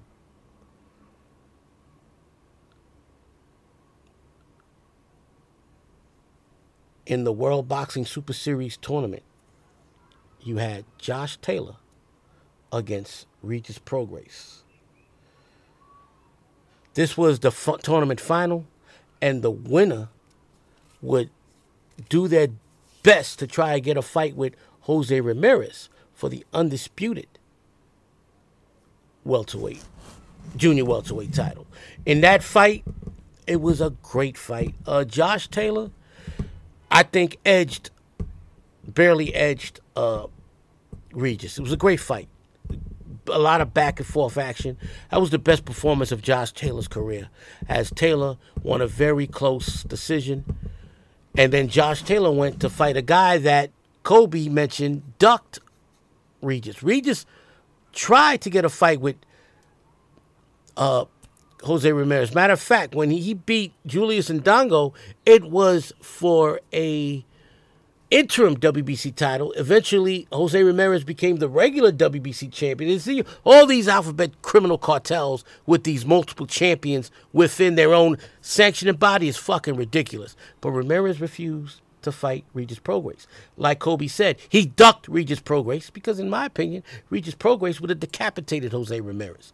Ramirez waited until the World Boxing Super Series was over, fought Josh Taylor, and Josh Taylor, in a very good fight, outpointed Ramirez to become undisputed junior welterweight champion. Josh Taylor refused to give Regis Prograis a rematch. Regis Prograis, after losing in 2019 to Josh Taylor, couldn't get a rematch with Josh Taylor. Josh Taylor instead fought Jack Catterall in one of the worst robberies in boxing history and got the win undeservedly. And then, one by one, Taylor relinquished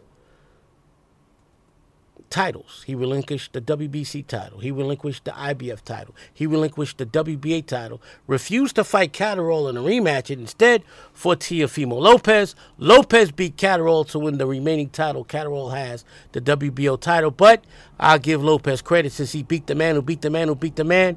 Lopez, in my opinion, is the real junior welterweight super lightweight champion. Devin Haney wanted a fight with Teo Lopez. That didn't happen. Instead, he got the fight with Regis Prograis, and I'm happy for Regis Prograis. Finally, Regis Prograis, after 3 years after losing his title to Josh Taylor, finally, this criminal. He lost his title in a very close decision in a great fight to Josh Taylor in 2019. He didn't get another shot at a world title at junior lightweight until his last fight. Well, not his last fight, until November 26, 2022. 3 years. It took 3 years in a month. October 2019, he lost title. It wasn't until November 2022 that he got another title shot, and we will be talking about that fight right now. So, ladies and gentlemen, let me get you the link as we're going to look at the November 26, 2022 fight between Regis Prograis and Jose Cepeda.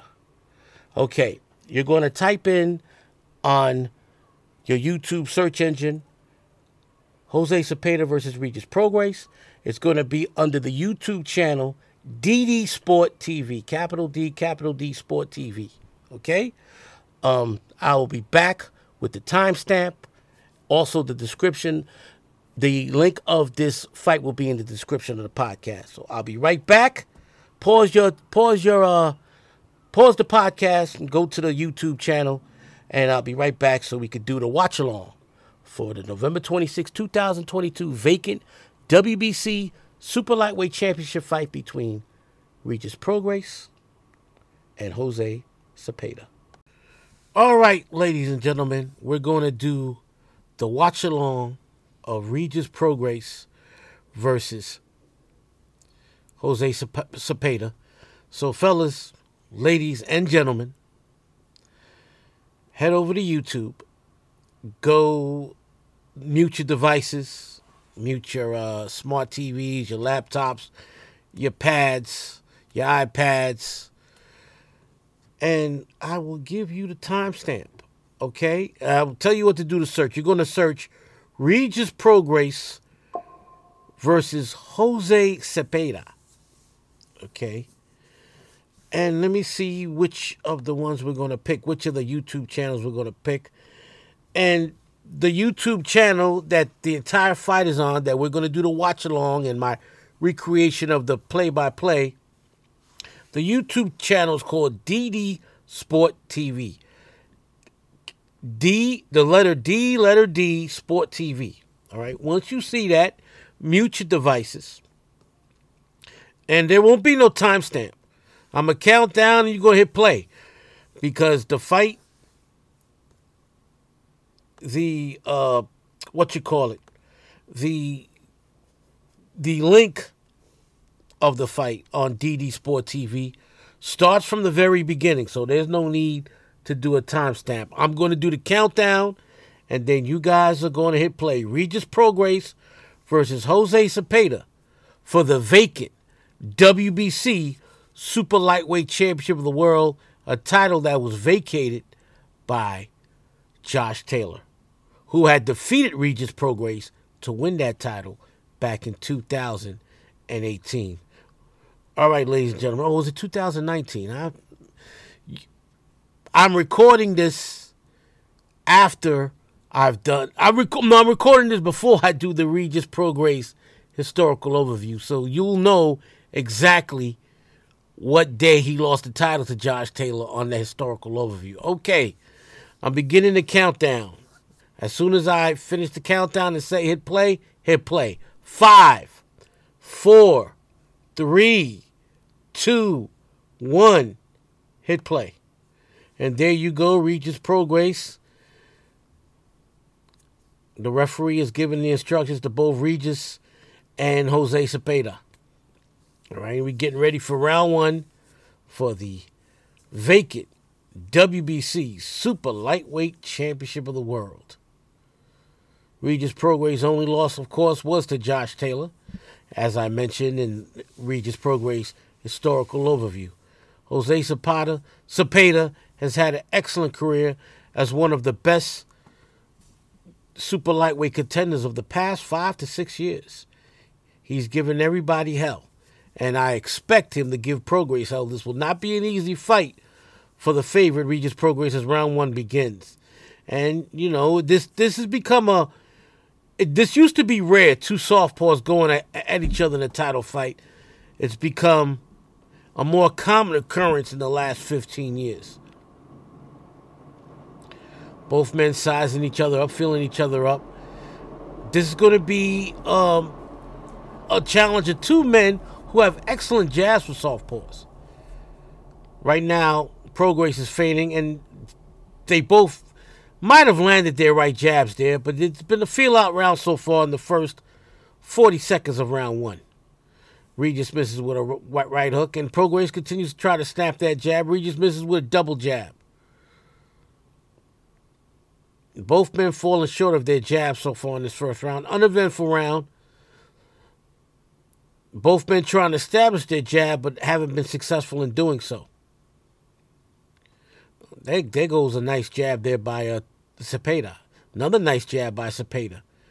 I always felt the key to this fight is whoever can establish and maintain dominance with the right jab. Prograis' best performances have been behind that right jab. He's been mistakenly called a power puncher. Prograis is a boxer who knocks people out. He just doesn't go at you as a slugger, as a brawler. Everything is done off that southpaw right jab of his. And Cepeda misses with a double jab. Ooh, nice double jab, left cross combination by Cepeda. Cepeda's had more success so far in the first minute and a half, minute 50 of this round.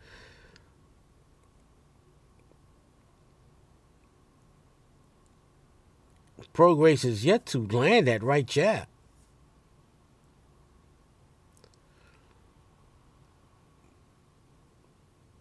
Oh, nice right jab, and he just missed with the left cross there by Cepeda.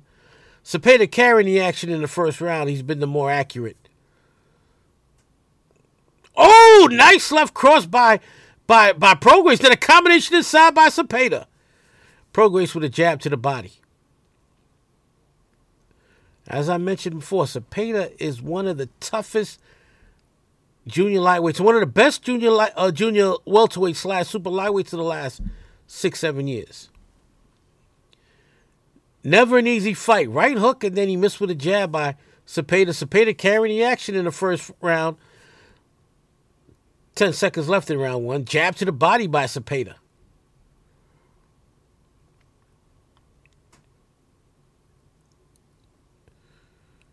Yeah, Prograis fell. Prograis, I don't believe, landed a single jab in that round, even though he threw several. Round one, I gave to Cepeda 10-9.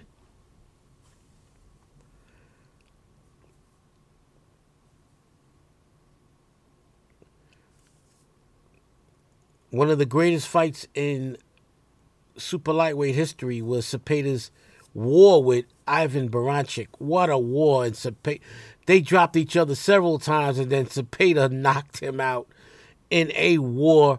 Not the greatest super lightweight / junior welterweight fight I've ever seen, but it's definitely up there. The greatest one, of course, being the first fight between Alexis Arguello and Aaron Pryor in November of 1982. As the replay shows, the success Cepeda had throughout the first round, he beat Prograis to the punch and was much more accurate as we get ready for round two.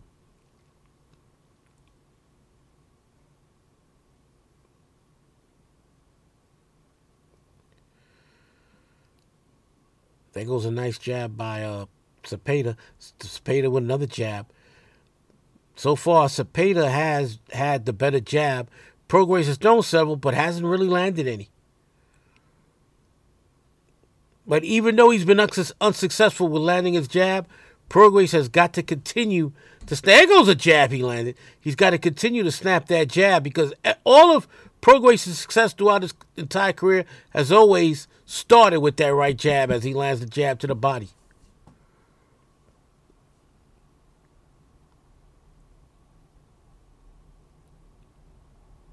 Ooh, nice stiff jab there by Prograis. Prograis starting out better in this round as his jab. There goes a right hook by Cepeda. Nice stiff jab by Prograis. Prograis having much more success with that jab here in round two. Cepeda landed a nice jab to the midsection. Prograis missed with a left cross. Ooh, nice double jab by Cepeda. Prograis always with that herky-jerky motion. Always with that herky-jerky motion. Ooh, nice stiff jab there by Prograis. It's going to be very interesting to see how Haney deals with Prograis' herky-jerky movements.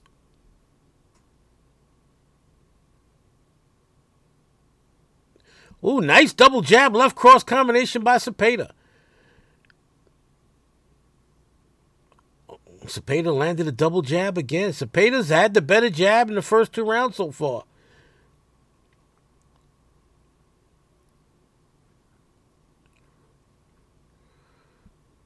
Prograis cannot allow himself to be fooled. Nice left cross over the top by Prograis. A lot of feigning here done by Prograis in this round, and he lands a jab to the body. He's had a much better round here in round two with that jab.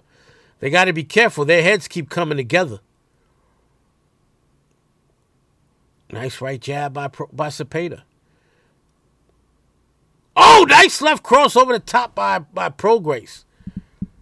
Prograis beginning to warm up, beginning to land, becoming to be much more accurate here in the second round.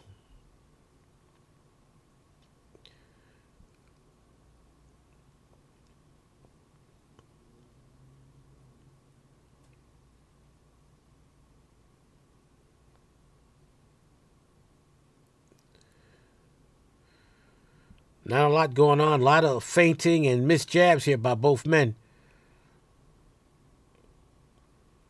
As we come to the end of round 2. Tough round to score. Ooh, nice right hook inside by Cepeda at the end of the round. Tough round to score.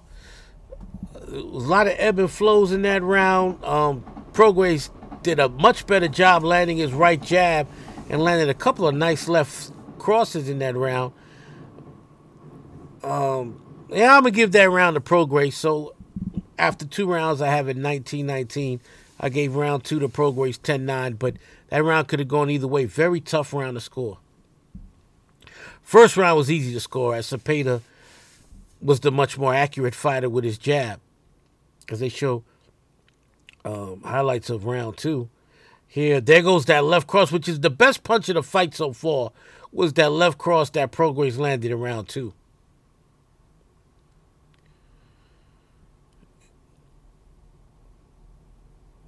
As we get ready for round 3.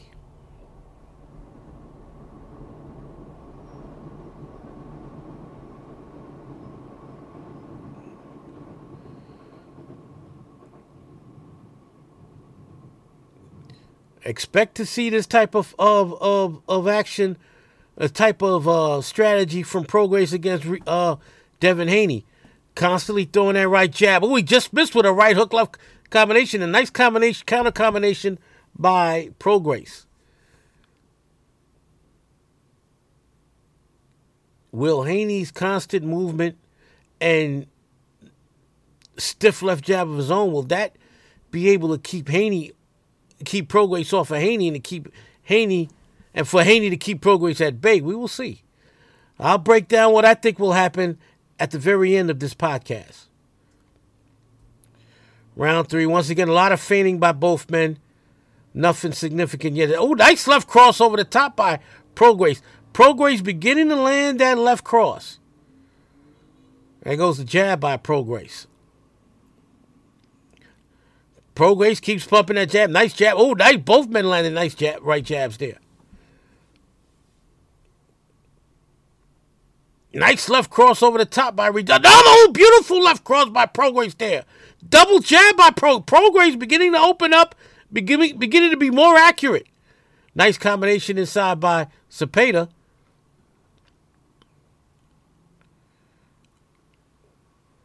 Cepeda, such a tough fighter.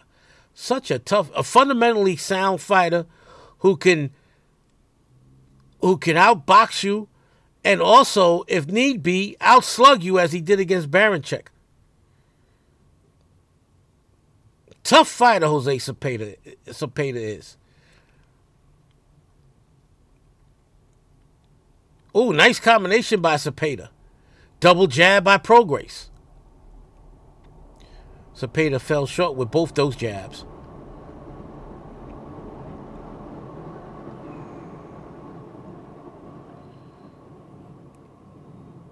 Regis Prograis, probably the best fighter to come out of New Orleans since Tony Canzoneri. Nice jab. Another jab by Prograis. Prograis' jab has become much more effective the last couple of rounds. And his entire offense is predicated on the success of his jab. Oh, nice left cross by Prograis. Another left cross by Prograis. And everything's coming off that right jab. It's going to be a key to see if he can land that left cross against Devin Haney. Nice stiff jab by Cepeda.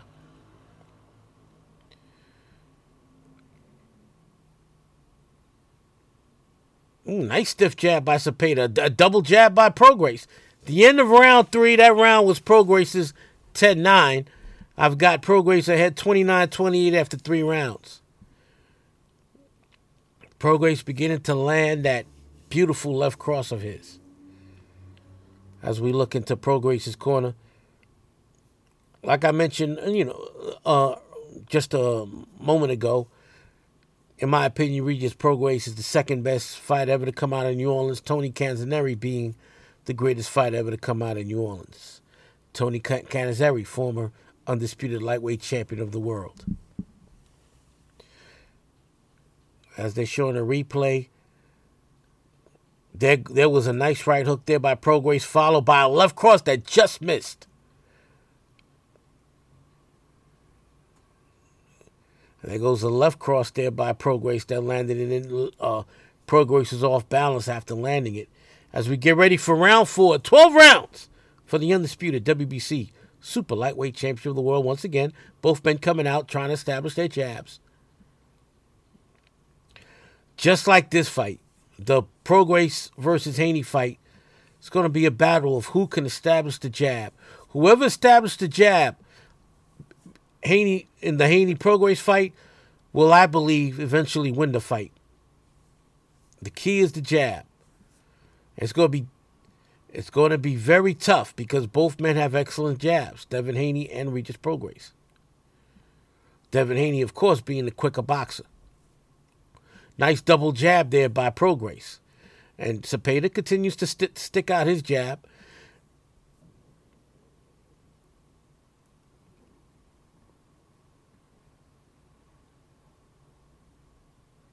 See, Prograis always leaves his right hand down low by his trunks. And Haney has got to take advantage of that by sticking that jab out right where Prograis' right hand is laying down. It's down. It's always down. He keeps his hands low. Nice double jab by Prograis. Nice double jab, and he just missed with the left cross by Prograis. You look at Prograis' style, you could tell that he idolized Roy Jones Jr. because he's got that herky-jerky motion like Roy, and he keeps his lead hand down low like Roy. Nice stiff jab by Regis, but not that's where the comparison ends, because as great a career as Regis Prograis has had, he's not on the level of Roy Jones Jr.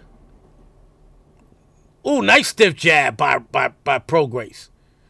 Then again, not too many people are, as Roy's in my Mount Rushmore of greatest fighters I've seen since I started watching boxing in 1977. Ooh, stiff jab by Prograis.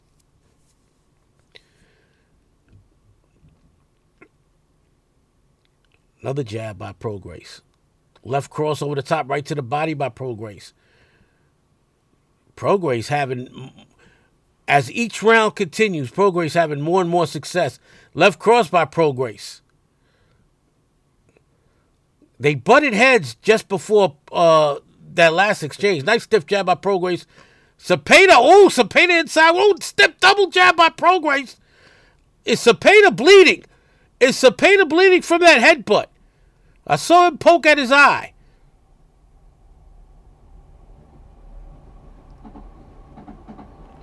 He has a little swelling underneath the right eye. Maybe a slight cut. We'll see. Prograis continuing to have more and more success as each round goes by. The end of the round 4. All right, ladies and gentlemen, pause your device real quick, because I have to do something with my mom. So I'm pause it, and okay, now that we're back, I'm going to tell you the timestamp and then where to hit play. Okay, ladies and gentlemen, 16 minutes and 25 seconds of the fight. 16 minutes, 25 second mark.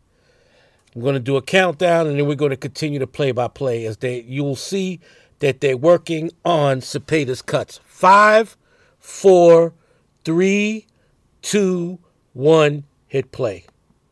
All right. Cepeda's cut man working over his cut right above the right eye. And it definitely was from a headbutt, because the referee signaled it as soon as it occurred.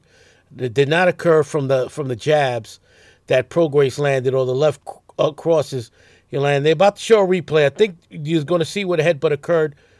Oh, no, it might not have been a headbutt. It might have been that right jab. I thought a headbutt landed.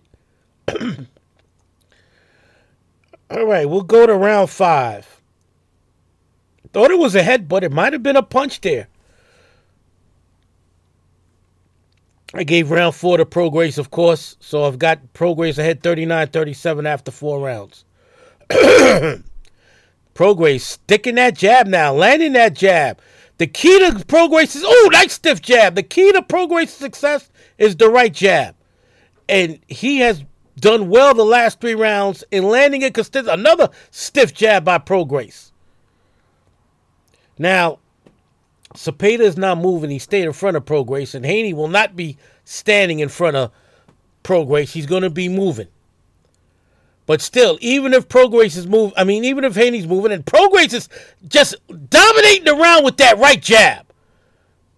That right jab is working overtime for Regis Prograis. Not jab there by Cepeda, but Prograis continues to stick that jab.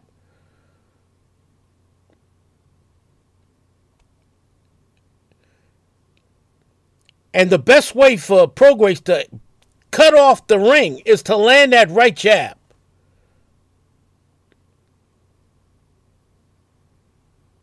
And there he goes, sticking that jab, sticking that jab, sticking that jab. Nice left cross, right hook, right to the body by Prograis. Prograis dominating the fight, and Cepeda, nice right hook by Prograis. Cepeda's got to answer back. It's been all Prograis here in the 5th round. Cepeda unable to stop Prograis' right jab. Right hook inside by Cepeda, but it's all Regis right now.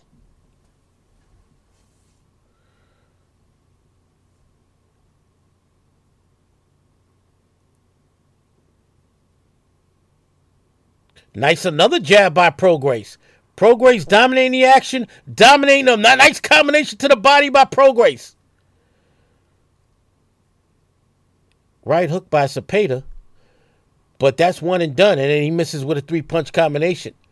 Combination by Prograis. Cepeda ties him up about 30 seconds left in round 5. Another strong round for Prograis. Cepeda's got to go back to establishing his jab, and then they butted heads again inside. Cepeda has got to reestablish his jab. He's not beating Prograis in the slugfest. He's got to fight. Oh, nice combination. Oh, there, a left cross by Cepeda. By Prograis after Cepeda landed a nice combination. In the end of round 5, another round in the bank for Prograis. 10-9. 49-46 Prograis after 5 rounds on my scorecard. Cepeda's got to step up his action. He's got to step up that right jab. He's not going to beat Prograis in a slugfest. He can outbox Prograis if he starts to land that jab. And they're showing the punch stats, ladies and gentlemen. I mentioned the success of the jab. Prograis has outlanded Cepeda 2-1. 43 jabs he's landed in 5 rounds. That means Prograis is landing 8 to 9 jabs a round, which is phenomenal in boxing. And it's the type of success he's going to have against Devin Haney to win that fight. He can't land 4 or 5 jabs around. He's got to land 8 to 10 jabs around against Devin Haney as we get ready for round 6. There goes a double jab by Cepeda. Cepeda's got to step up his right jab. It worked well in the first round, but since round 1, it's been all Prograis with the stiff jab by Prograis. Cepeda with a double jab there. Cepeda showing a lot more accuracy with his jab in this round, but there goes Prograis, another double jab. 3-punch combination by Prograis. Cepeda's going too far. He's going too long in between his throwing punches.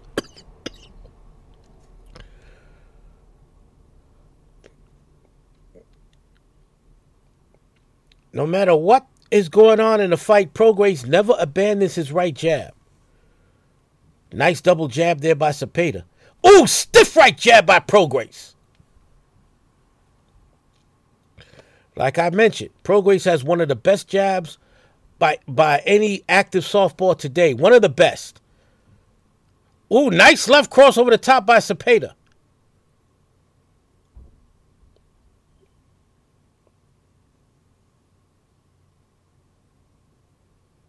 Cepeda with another right hook. Prograis misses with a left cross, and then Cepeda landed the left, and then once again they come close to banging heads again.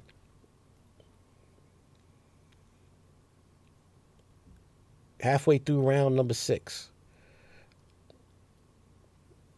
Once again, Prograis continues to stick the jab out there. Combination there by Prograis. Right jab, left cross combination. Cepeda moving more and more.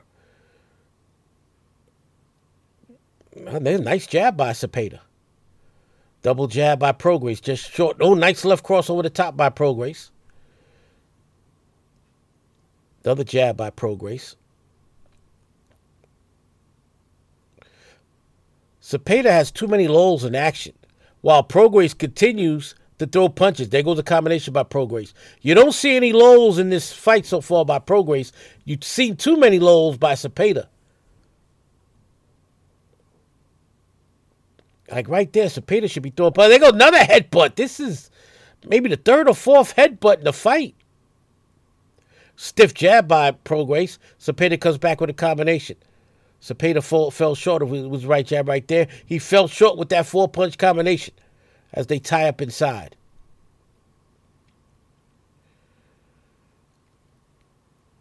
Cepeda's been much busier in this round than other rounds, but he's not landing though.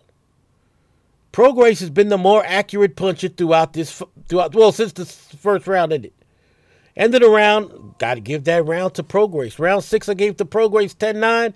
I got it 59-55 Prograis after 6 rounds. Cepeda's going to have to find a way to swing the momentum somehow in this fight.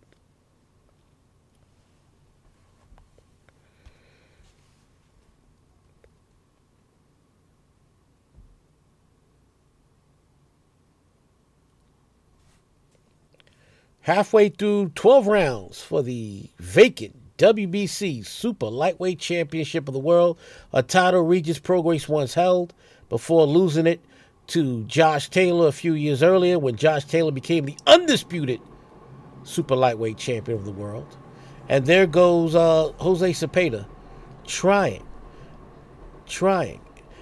When he fought Jose Ramirez, I thought he beat Ramirez to win a version of the Super Lightweight Championship, and unfortunately, Ramirez got the decision as we get ready for round 7. I thought Ramirez had won that fight. Both men come out sticking their right jabs.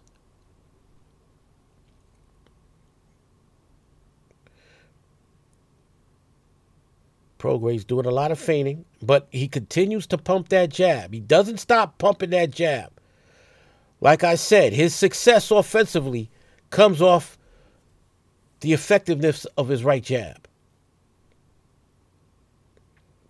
Nice left cross over the top by Regis. Another stiff jab by Regis. Jose is throwing jabs, but he's missing, and he's got to be much more active. Too many lulls in the action by Jose. Nice stiff jab by Prograis. Another jab by Prograis. Cepeda misses with his jab. Misses with another jab. There goes a jab that landed by Cepeda. Oh, nice jab. Double jab by Cepeda. Cepeda has to step up his offense. Nice stiff jab by Prograis. He can't throw a double jab land and then don't throw any punches for 15, 20 seconds. There goes a nice jab by Cepeda. He's got to be much more active. He's got to throw more punches.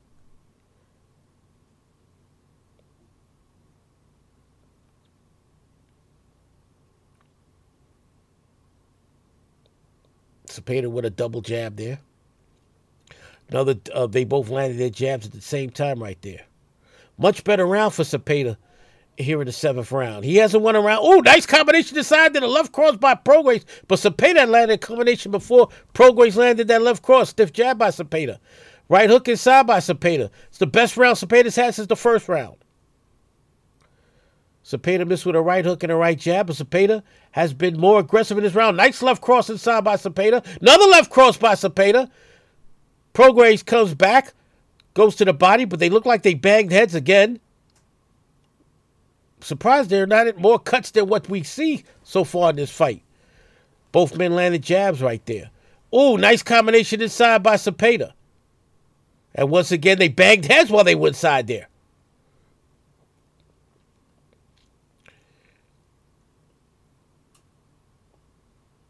Nice stiff jab by Prograis, and the Cepeda came back with a 3-4 punch combination. Wild right hook that Prograis missed.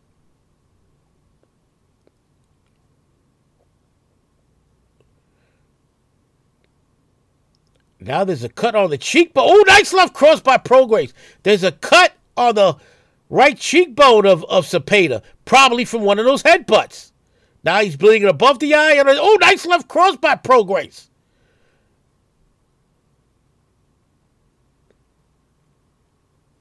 The end of round 7.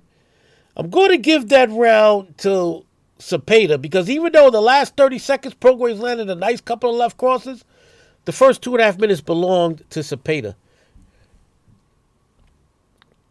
So now I have it 68-65 Cepeda. I mean Prograis after 7 rounds as I gave Cepeda the 7th round. They working on the cuts. He's got a cut on his right cheekbone and above his right eye. Cepeda is. And Prograis has been lucky to avoid the cuts. Because these guys have banged heads 5 or 6 times throughout the first 7 rounds.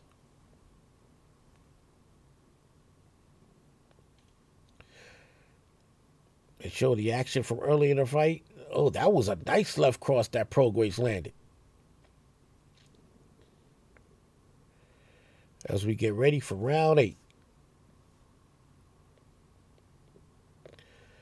Prograis continues to pump that jab. Even if he misses, he still throws the jab. There goes another jab by Prograis. Nice left cross over the top by Prograis. We're in round 8. Jab to the body by Prograis. Cepeda threw one punch in the first 30 seconds of this round. That's not good enough to beat a fighter like Prograis. I'll tell you one thing. Haney won't be throwing just one punch in 30 seconds. Both men landed a jab right there. Nice jab there by Cepeda. Another nice jab by Cepeda. Counter left cross over the top by Prograis. Double jab by Cepeda.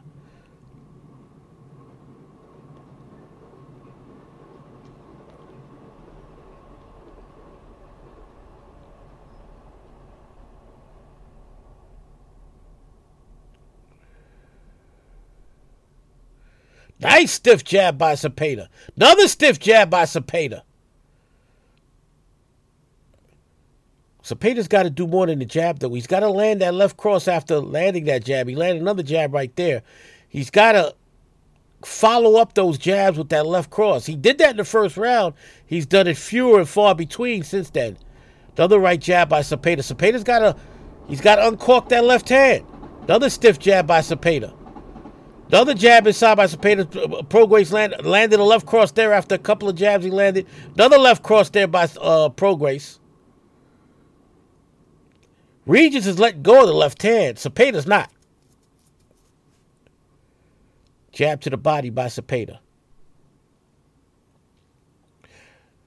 That right hook by Prograis caught Cepeda on top of the head with the... Oh, nice left cross inside by Cepeda. Actually, that was a left cross by Cepeda. Left to the body by Cepeda. Strong body shot there by Cepeda. Oh, nice left cross over the top. Then a left cross by Prograis. Cepeda landed his first.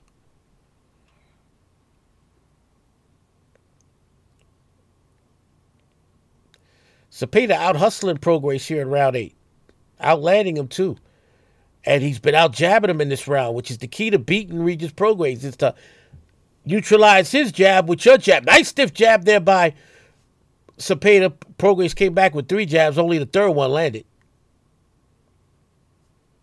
Left cross over the top by Cepeda is now leaving that right jab out there. Oh, well, but Prograis just missed with that left. Prograis is trying to counter that jab with his left cross, which is smart. But this is another good round for Cepeda.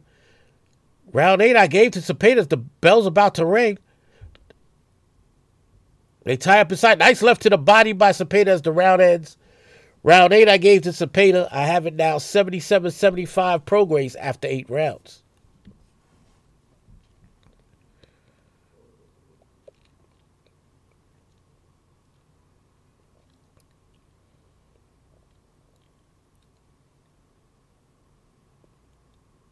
A great weapon for Haney against Prograis would be the same weapon he used against Lomachenko, the right to the body, as you heard throughout the Haney-Lomachenko watch-along play-by-play I did early in the podcast. That was what I thought was a deciding factor in beating Lomachenko, and I think Haney is going to have to use that same shot to beat Haney. It's got to be effective as we get ready for round 9 of a scheduled 12 rounds for the vacant WBC Super Lightweight Championship of the World, round 9.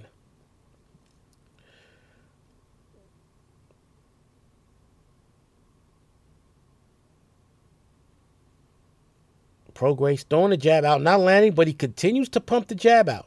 He never forgets about his jab. Right jab there by Cepeda. Cepeda jab to the body.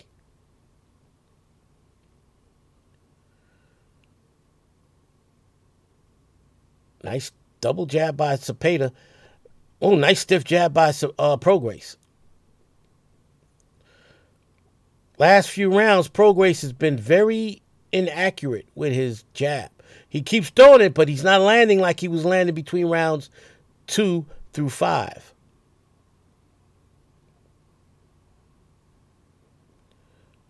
Both men continue to work, but no, left cross just grazed Cepeda. Both men landed their jabs right there. Both men again landed their jabs at the same time. Both men pumping that jab. Both men not abandoning their jabs, which is smart. Smart boxing by both men throughout this fight. That was a stiff jab there by Cepeda. Cepeda having more and more success with that right jab the last 3 rounds. Oh, nice left to the body by Cepeda.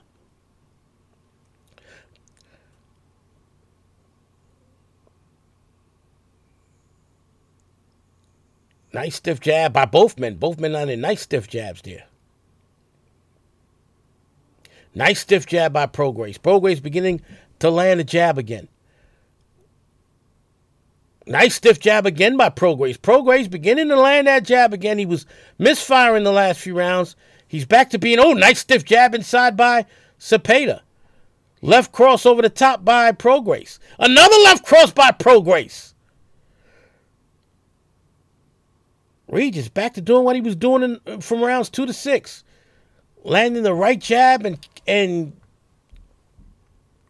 following it up with that beautiful left cross of his. Oh, another left cross by Regis Prograis. Stiff jab by Prograis. Prograis with another left cross. I don't know. Cepeda hurt because Prograis is landing at will now. And Cepeda has stopped throwing punches.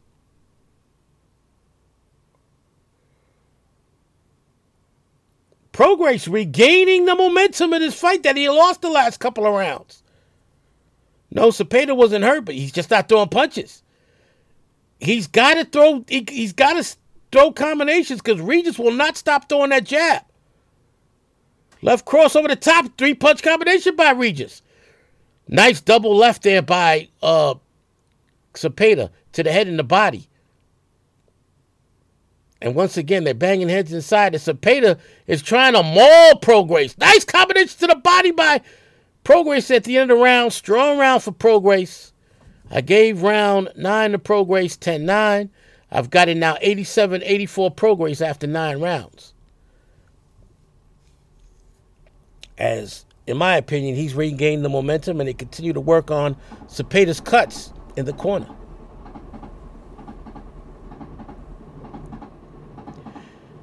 Any junior welterweight, super lightweight, and they showed Prograis outlanded Cepeda 3-1 in that round. So yes, he easily won that round. Any super lightweight that wants to make a mark in the division, in this talent-laden division, needs to fight Jose Cepeda first, as Jose Cepeda is now the gatekeeper of the super lightweight division. As we get ready for round number 10. It's been an excellent fight so far, ladies and gentlemen. Not a rock'em sock'em fight, but both men giving it their all and both men having success, especially Regis with that right jab. Double jab by Regis. Another stiff jab by Regis. Regis back to pumping that jab. Nice right jab, left cross combination by Regis. Both men landing the jab right there. Oh, stiff jab by Cepeda. Another jab by Cepeda. Ooh! Oh! Oh! I wonder if Cepeda hurt Prograis there because he landed a beautiful 4-punch combination. 2 jabs and 2 left crosses. That was the best combination Cepeda's landed in the entire fight. But he stopped throwing punches. I think he ran Prograis. Oh, nice combination to the body by Prograis. Oh, nice left to the body by Cepeda. Best action of the fight so far. Prograis with 2 devastating body shots. Right jab. Left cross over the top by Prograis. Is Cepeda hurt, or is he trying to lure Prograis into an exchange? No, Cepeda's not hurt because he landed a combination inside right there. Best action round of the fight. Oh, nice left to the body by Cepeda. Oh, nice left inside by Prograis. This is a tremendous round here, round 10. Oh, nice double left to the body by Cepeda. Combination to the body by Prograis. Both men tied up inside.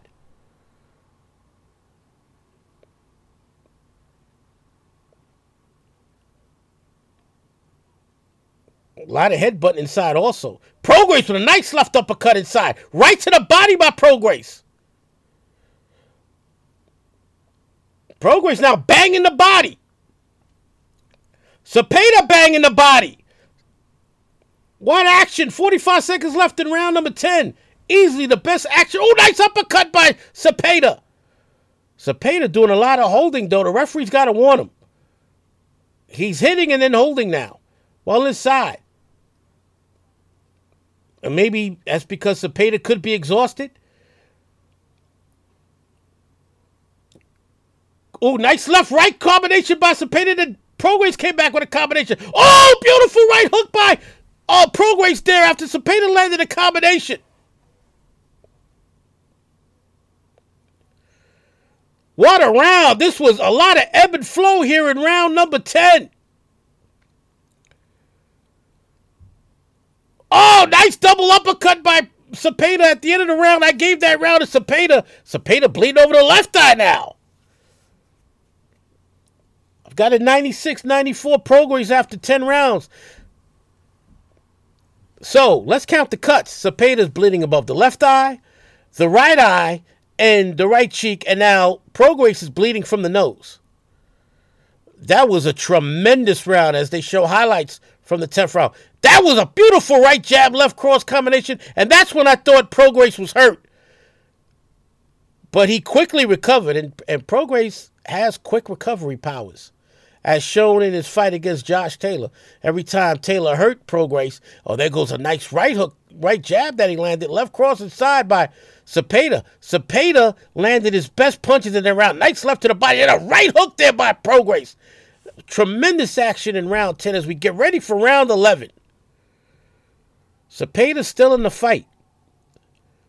He's only down by 2 points with 2 rounds left on my scorecard, so we begin round 11. Again, both men going back to the jab. Nice left cross right to the body by Prograis.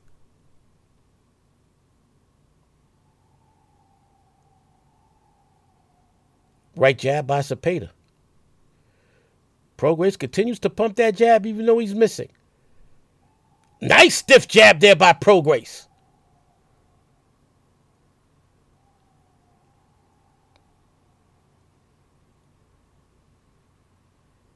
Prograis just missed with that left cross.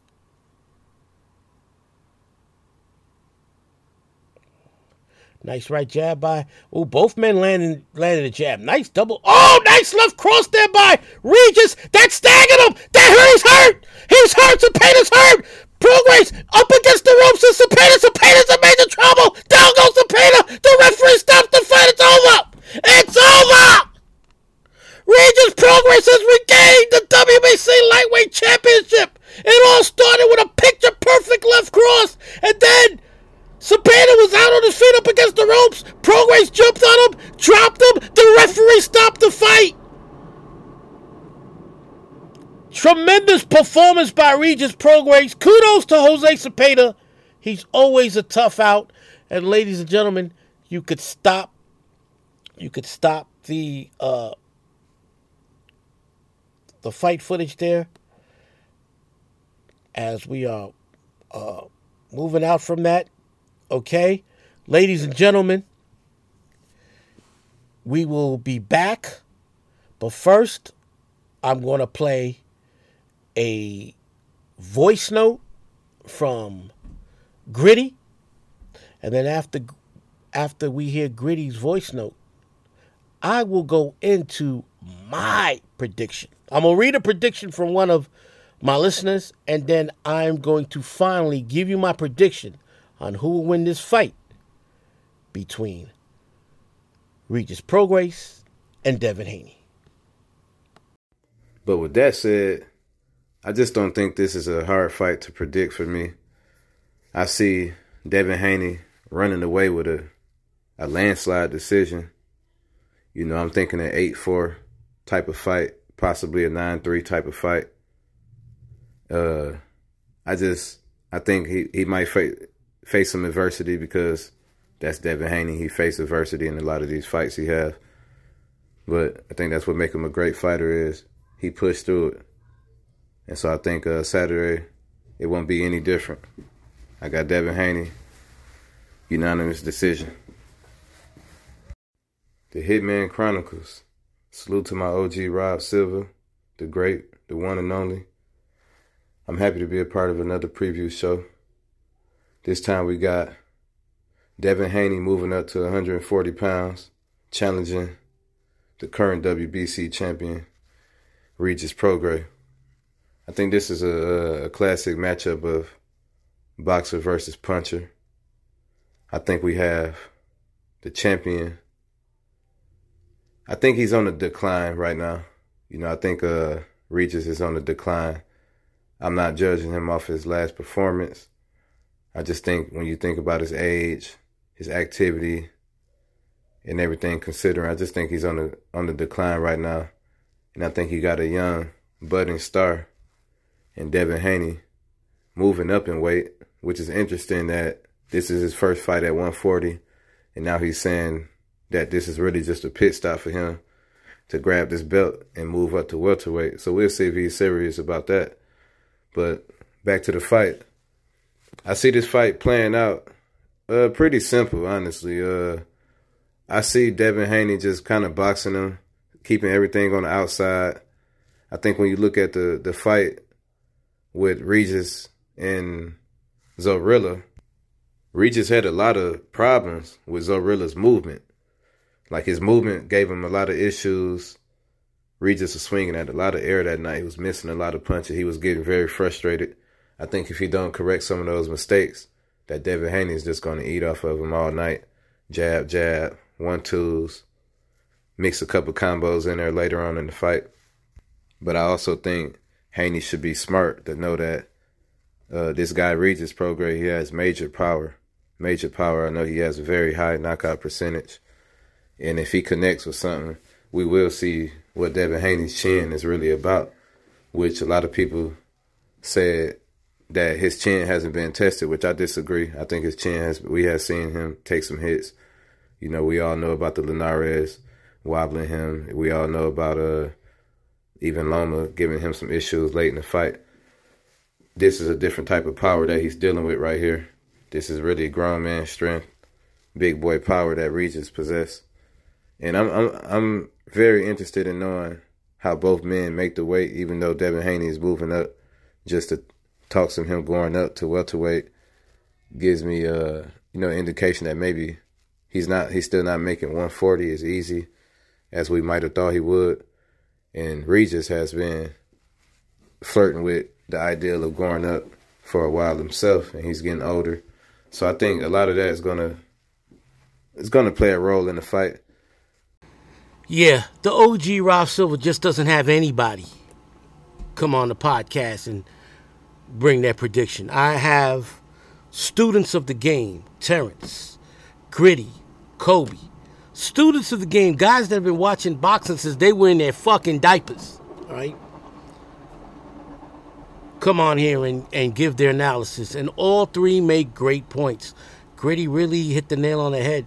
Regis in his last fight against Daniel Sorilla, a fight I didn't mention because I figured Gritty would in Regis' historical overview. Plus, I wanted to have that not hinder the play-by-play between Regis and Jose Cepeda that I just played. Sorilla gave Regis a lot of fits by his constant movement, and it was a horrible fight to watch because Regis was not utilizing the jab like he did it against Jose Cepeda, like he did against Josh Taylor, like he did in all his fights. If Regis doesn't use his jab against Devin Haney, it's going to be a very long night for Regis Prograis. Gritty made a great point about Devin Haney already saying he's moving up to 147. It's just going to be a pit stop. It won't be the first time that's happened. In the history of boxing, the two greatest defensive fighters of my lifetime, Pernell Whitaker and Floyd Mayweather, made a pit stop at 140 before going to 147. 147 is the greatest division in the history of the sport, period. The greatest of the greats have fought at 147. If you look at the history of the 147-pound division, Henry Armstrong, Sugar Ray Robinson, Carmen Bazillo, Kid Gavilan, Emil Griffith, Louis Rodriguez, Jose Napoles, Carlos Palomino. I'm going to keep going off the top of my head. Pepino Cuevas, Sugar Ray Leonard, Wilfred Benitez, Roberto Duran, Thomas Hearns, Donald Curry, Felix Tito Trinidad, Oscar De La Hoya, Ike Corte, Pernell Whitaker. I'm going to keep going. Floyd Mayweather, Manny Pacquiao, Shane Mosley. I'm going to keep going. Errol Spence, Terrence Crawford. I just mentioned a who's who of great welterweight champions since the 1940s. No other division can compare to the welterweight division historically with those names that I just mentioned. These were all guys in their prime who were phenomenal at welterweight, and except for a few, Ike Corte, it's not in the International Boxing Hall of Fame, except for a few, they all are in the International Boxing Hall of Fame, and mostly for their exploits at welterweight. Henry Armstrong held the featherweight, lightweight, and welterweight title, undisputed, all at the same time. So Devin Haney and his father, Bill Haney, are students of the game. They know that a title reign at 140 is not as prestigious, is not as lucrative as going to 147, and the fight everybody's going to want to see at 147 is Boots versus Haney. So fingers crossed, hopefully that happens in the future. My only problem with him saying this is Floyd and Pernell didn't say they were making a pit stop at 140. They won their fight at their titles at 140, and then they moved up. The one thing that I worry about this fight with Devin Haney is what he stated over and over again throughout the last few months, feuding with fighters on Twitter, saying that Shakur would have fought him had Shakur taken the 25%. Talking about, oh yeah, let's get it on with Tank. He's talked more about Tank and Shakur Stevenson the last few months than he has about his opponent, Regis Prograis. Now, I'm not saying Devin Haney is overlooking Regis Prograis. Maybe he's a bit too confident, but then again, you're in boxing and you have to be confident. I just hope he's not overlooking Regis Prograis, because we know Regis Prograis is not overlooking Devin Haney. Now, I've got one last prediction to read from my buddy Dre. He emailed me a prediction, so let me go to my email and read that prediction. All right, where's your prediction, Dre? Dre. Oh, man. Let me do a search. See if I find it here. Nope. Let me do another search. Oh, man. You hate that air, huh? Here we go. Here's Dre's prediction. And Dre writes, first of all, I appreciate you making time to preview this potentially classic battle between two top-level fighters. The thing that makes this fight most intriguing is that Regis has been a super lightweight stalwart for quite some time. Yes, 8 years, by the way. Haney has also been a super talent, but this is a test of his moving up to a bigger and more rugged opponent. If Haney could stick to the game plan of using the speed and athleticism with superior reach that he has, it will be a long night for Prograis.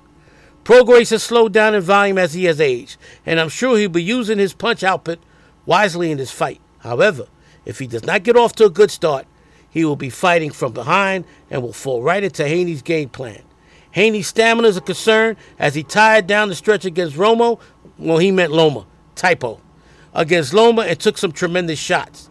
The fight will go the distance with Haney's hand being raised via split decision. And as he always says, as Dre always reminds me, he bleeds scarlet and gray, and he's always yelling, "Go Bucks." Cincinnati late native Dre, and a huge supporter of all the Cincinnati, Ohio teams, Ohio State. He huge Cavaliers fan, huge Cincinnati Bengals fan. Shout out to Dre.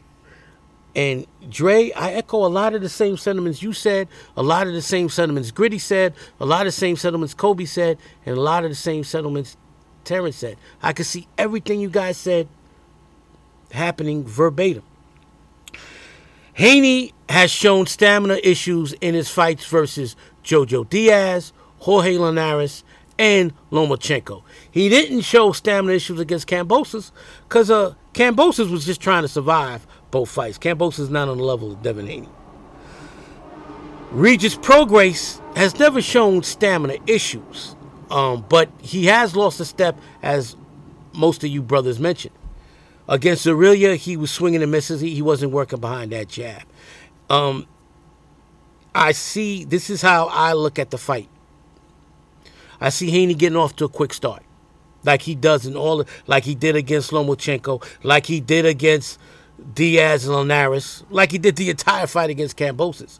He's going to move. I know him and his father. I've seen tapes of the Aurelia fight, and so they're going to use that as the blueprint to move. Use the superior reach. They both have great jabs. I'm not saying Haney has the greater jab, but he's the younger, faster fighter, and he's going to be on the move, utilizing that tremendous left jab of his. I also see Haney getting tired because Regis is going to put a lot of pressure on Haney, and I don't think Haney can hurt Regis. I think he could keep him at bay with his boxing ability, but I don't think he can hurt Regis. We know Regis will be able to hurt Haney because Haney has never fought a puncher like Regis Prograis. And so the first half of the fight, I see Regis dominating. Second half of the fight, first half of the fight, I see Haney dominating. I made a mistake. First half of the fight, I see Haney dominating with his movement, with his jab, with his boxing ability. But eventually, round 7 or 8, Haney is going to tire, as he does. And I see Prograis beginning to land. I see the fight being more inside. And I've been going at this for a long time now. And now I have no choice but to make my decision. I've got Devin Haney winning by split decision. He might even get knocked down late in the fight, but I think he's got a lot of heart. And I think he will finish the fight on his feet, win a split decision. It won't be a hometown decision. It will be earned because I think he'll win enough rounds early to eke out a split decision versus Regis Prograis. Now, I'm going to be rooting for Regis. I've always loved Regis as a boxer, as a dude. He's a great dude. He's a great community dude. He's done a lot for both Houston and New Orleans in the community, especially the black communities. I'm going to be rooting for Regis, but I think because of his age, because historically, when you have a great older fighter fight a great young fighter, there's been a few exceptions. Floyd Mayweather versus Canelo Alvarez. There's been a few occasions. That's not just the only one, but there's Muhammad Ali versus George Foreman. Usually the fighter with the younger legs wins the fight. And I think that plus Devin Haney always getting off to a strong start and being able to keep Regis at bay will win him the fight. Regis has to use his jab, ladies and gentlemen. He cannot try and walk down Devin Haney without that jab. Regis has a tremendous right jab. And we will see. Devin Haney by split decision. I want to thank all the participants for giving their great analysis. Ladies and gentlemen, you're going to be in for a treat Saturday night in San Francisco, live on pay-per-view. If you have no means of seeing it illegally like I do, go ahead and pay the pay-per-view. It's worth it. That fight, it's a one-fight card. No other fight that night on the undercard matters. It's all about Devin Haney trying to make history, as he says, a pit stop to 147. Hopefully he's not looking forward to 147. Hopefully all his focus will be on Saturday night against Regis Prograis. This is a legacy fight for Regis Prograis. This is also a legacy fight for Devin Haney as he continues his climb to possibly being one of the greatest fighters of all time. Ladies and gentlemen, thank you for listening. We'll be back next week. We'll be back Saturday night. No, we'll be back Sunday morning. Or maybe Monday morning. Because depending on how this fight is, I just don't want to rush the podcast out there. Either Sunday or Monday of next week, we will be back with the Devin Haney versus Regis Prograis recap show. Until next week when we talk about what happened this upcoming Saturday night, I want everybody out there listening to the Hitman Chronicles to continue to always be blessed and be a blessing.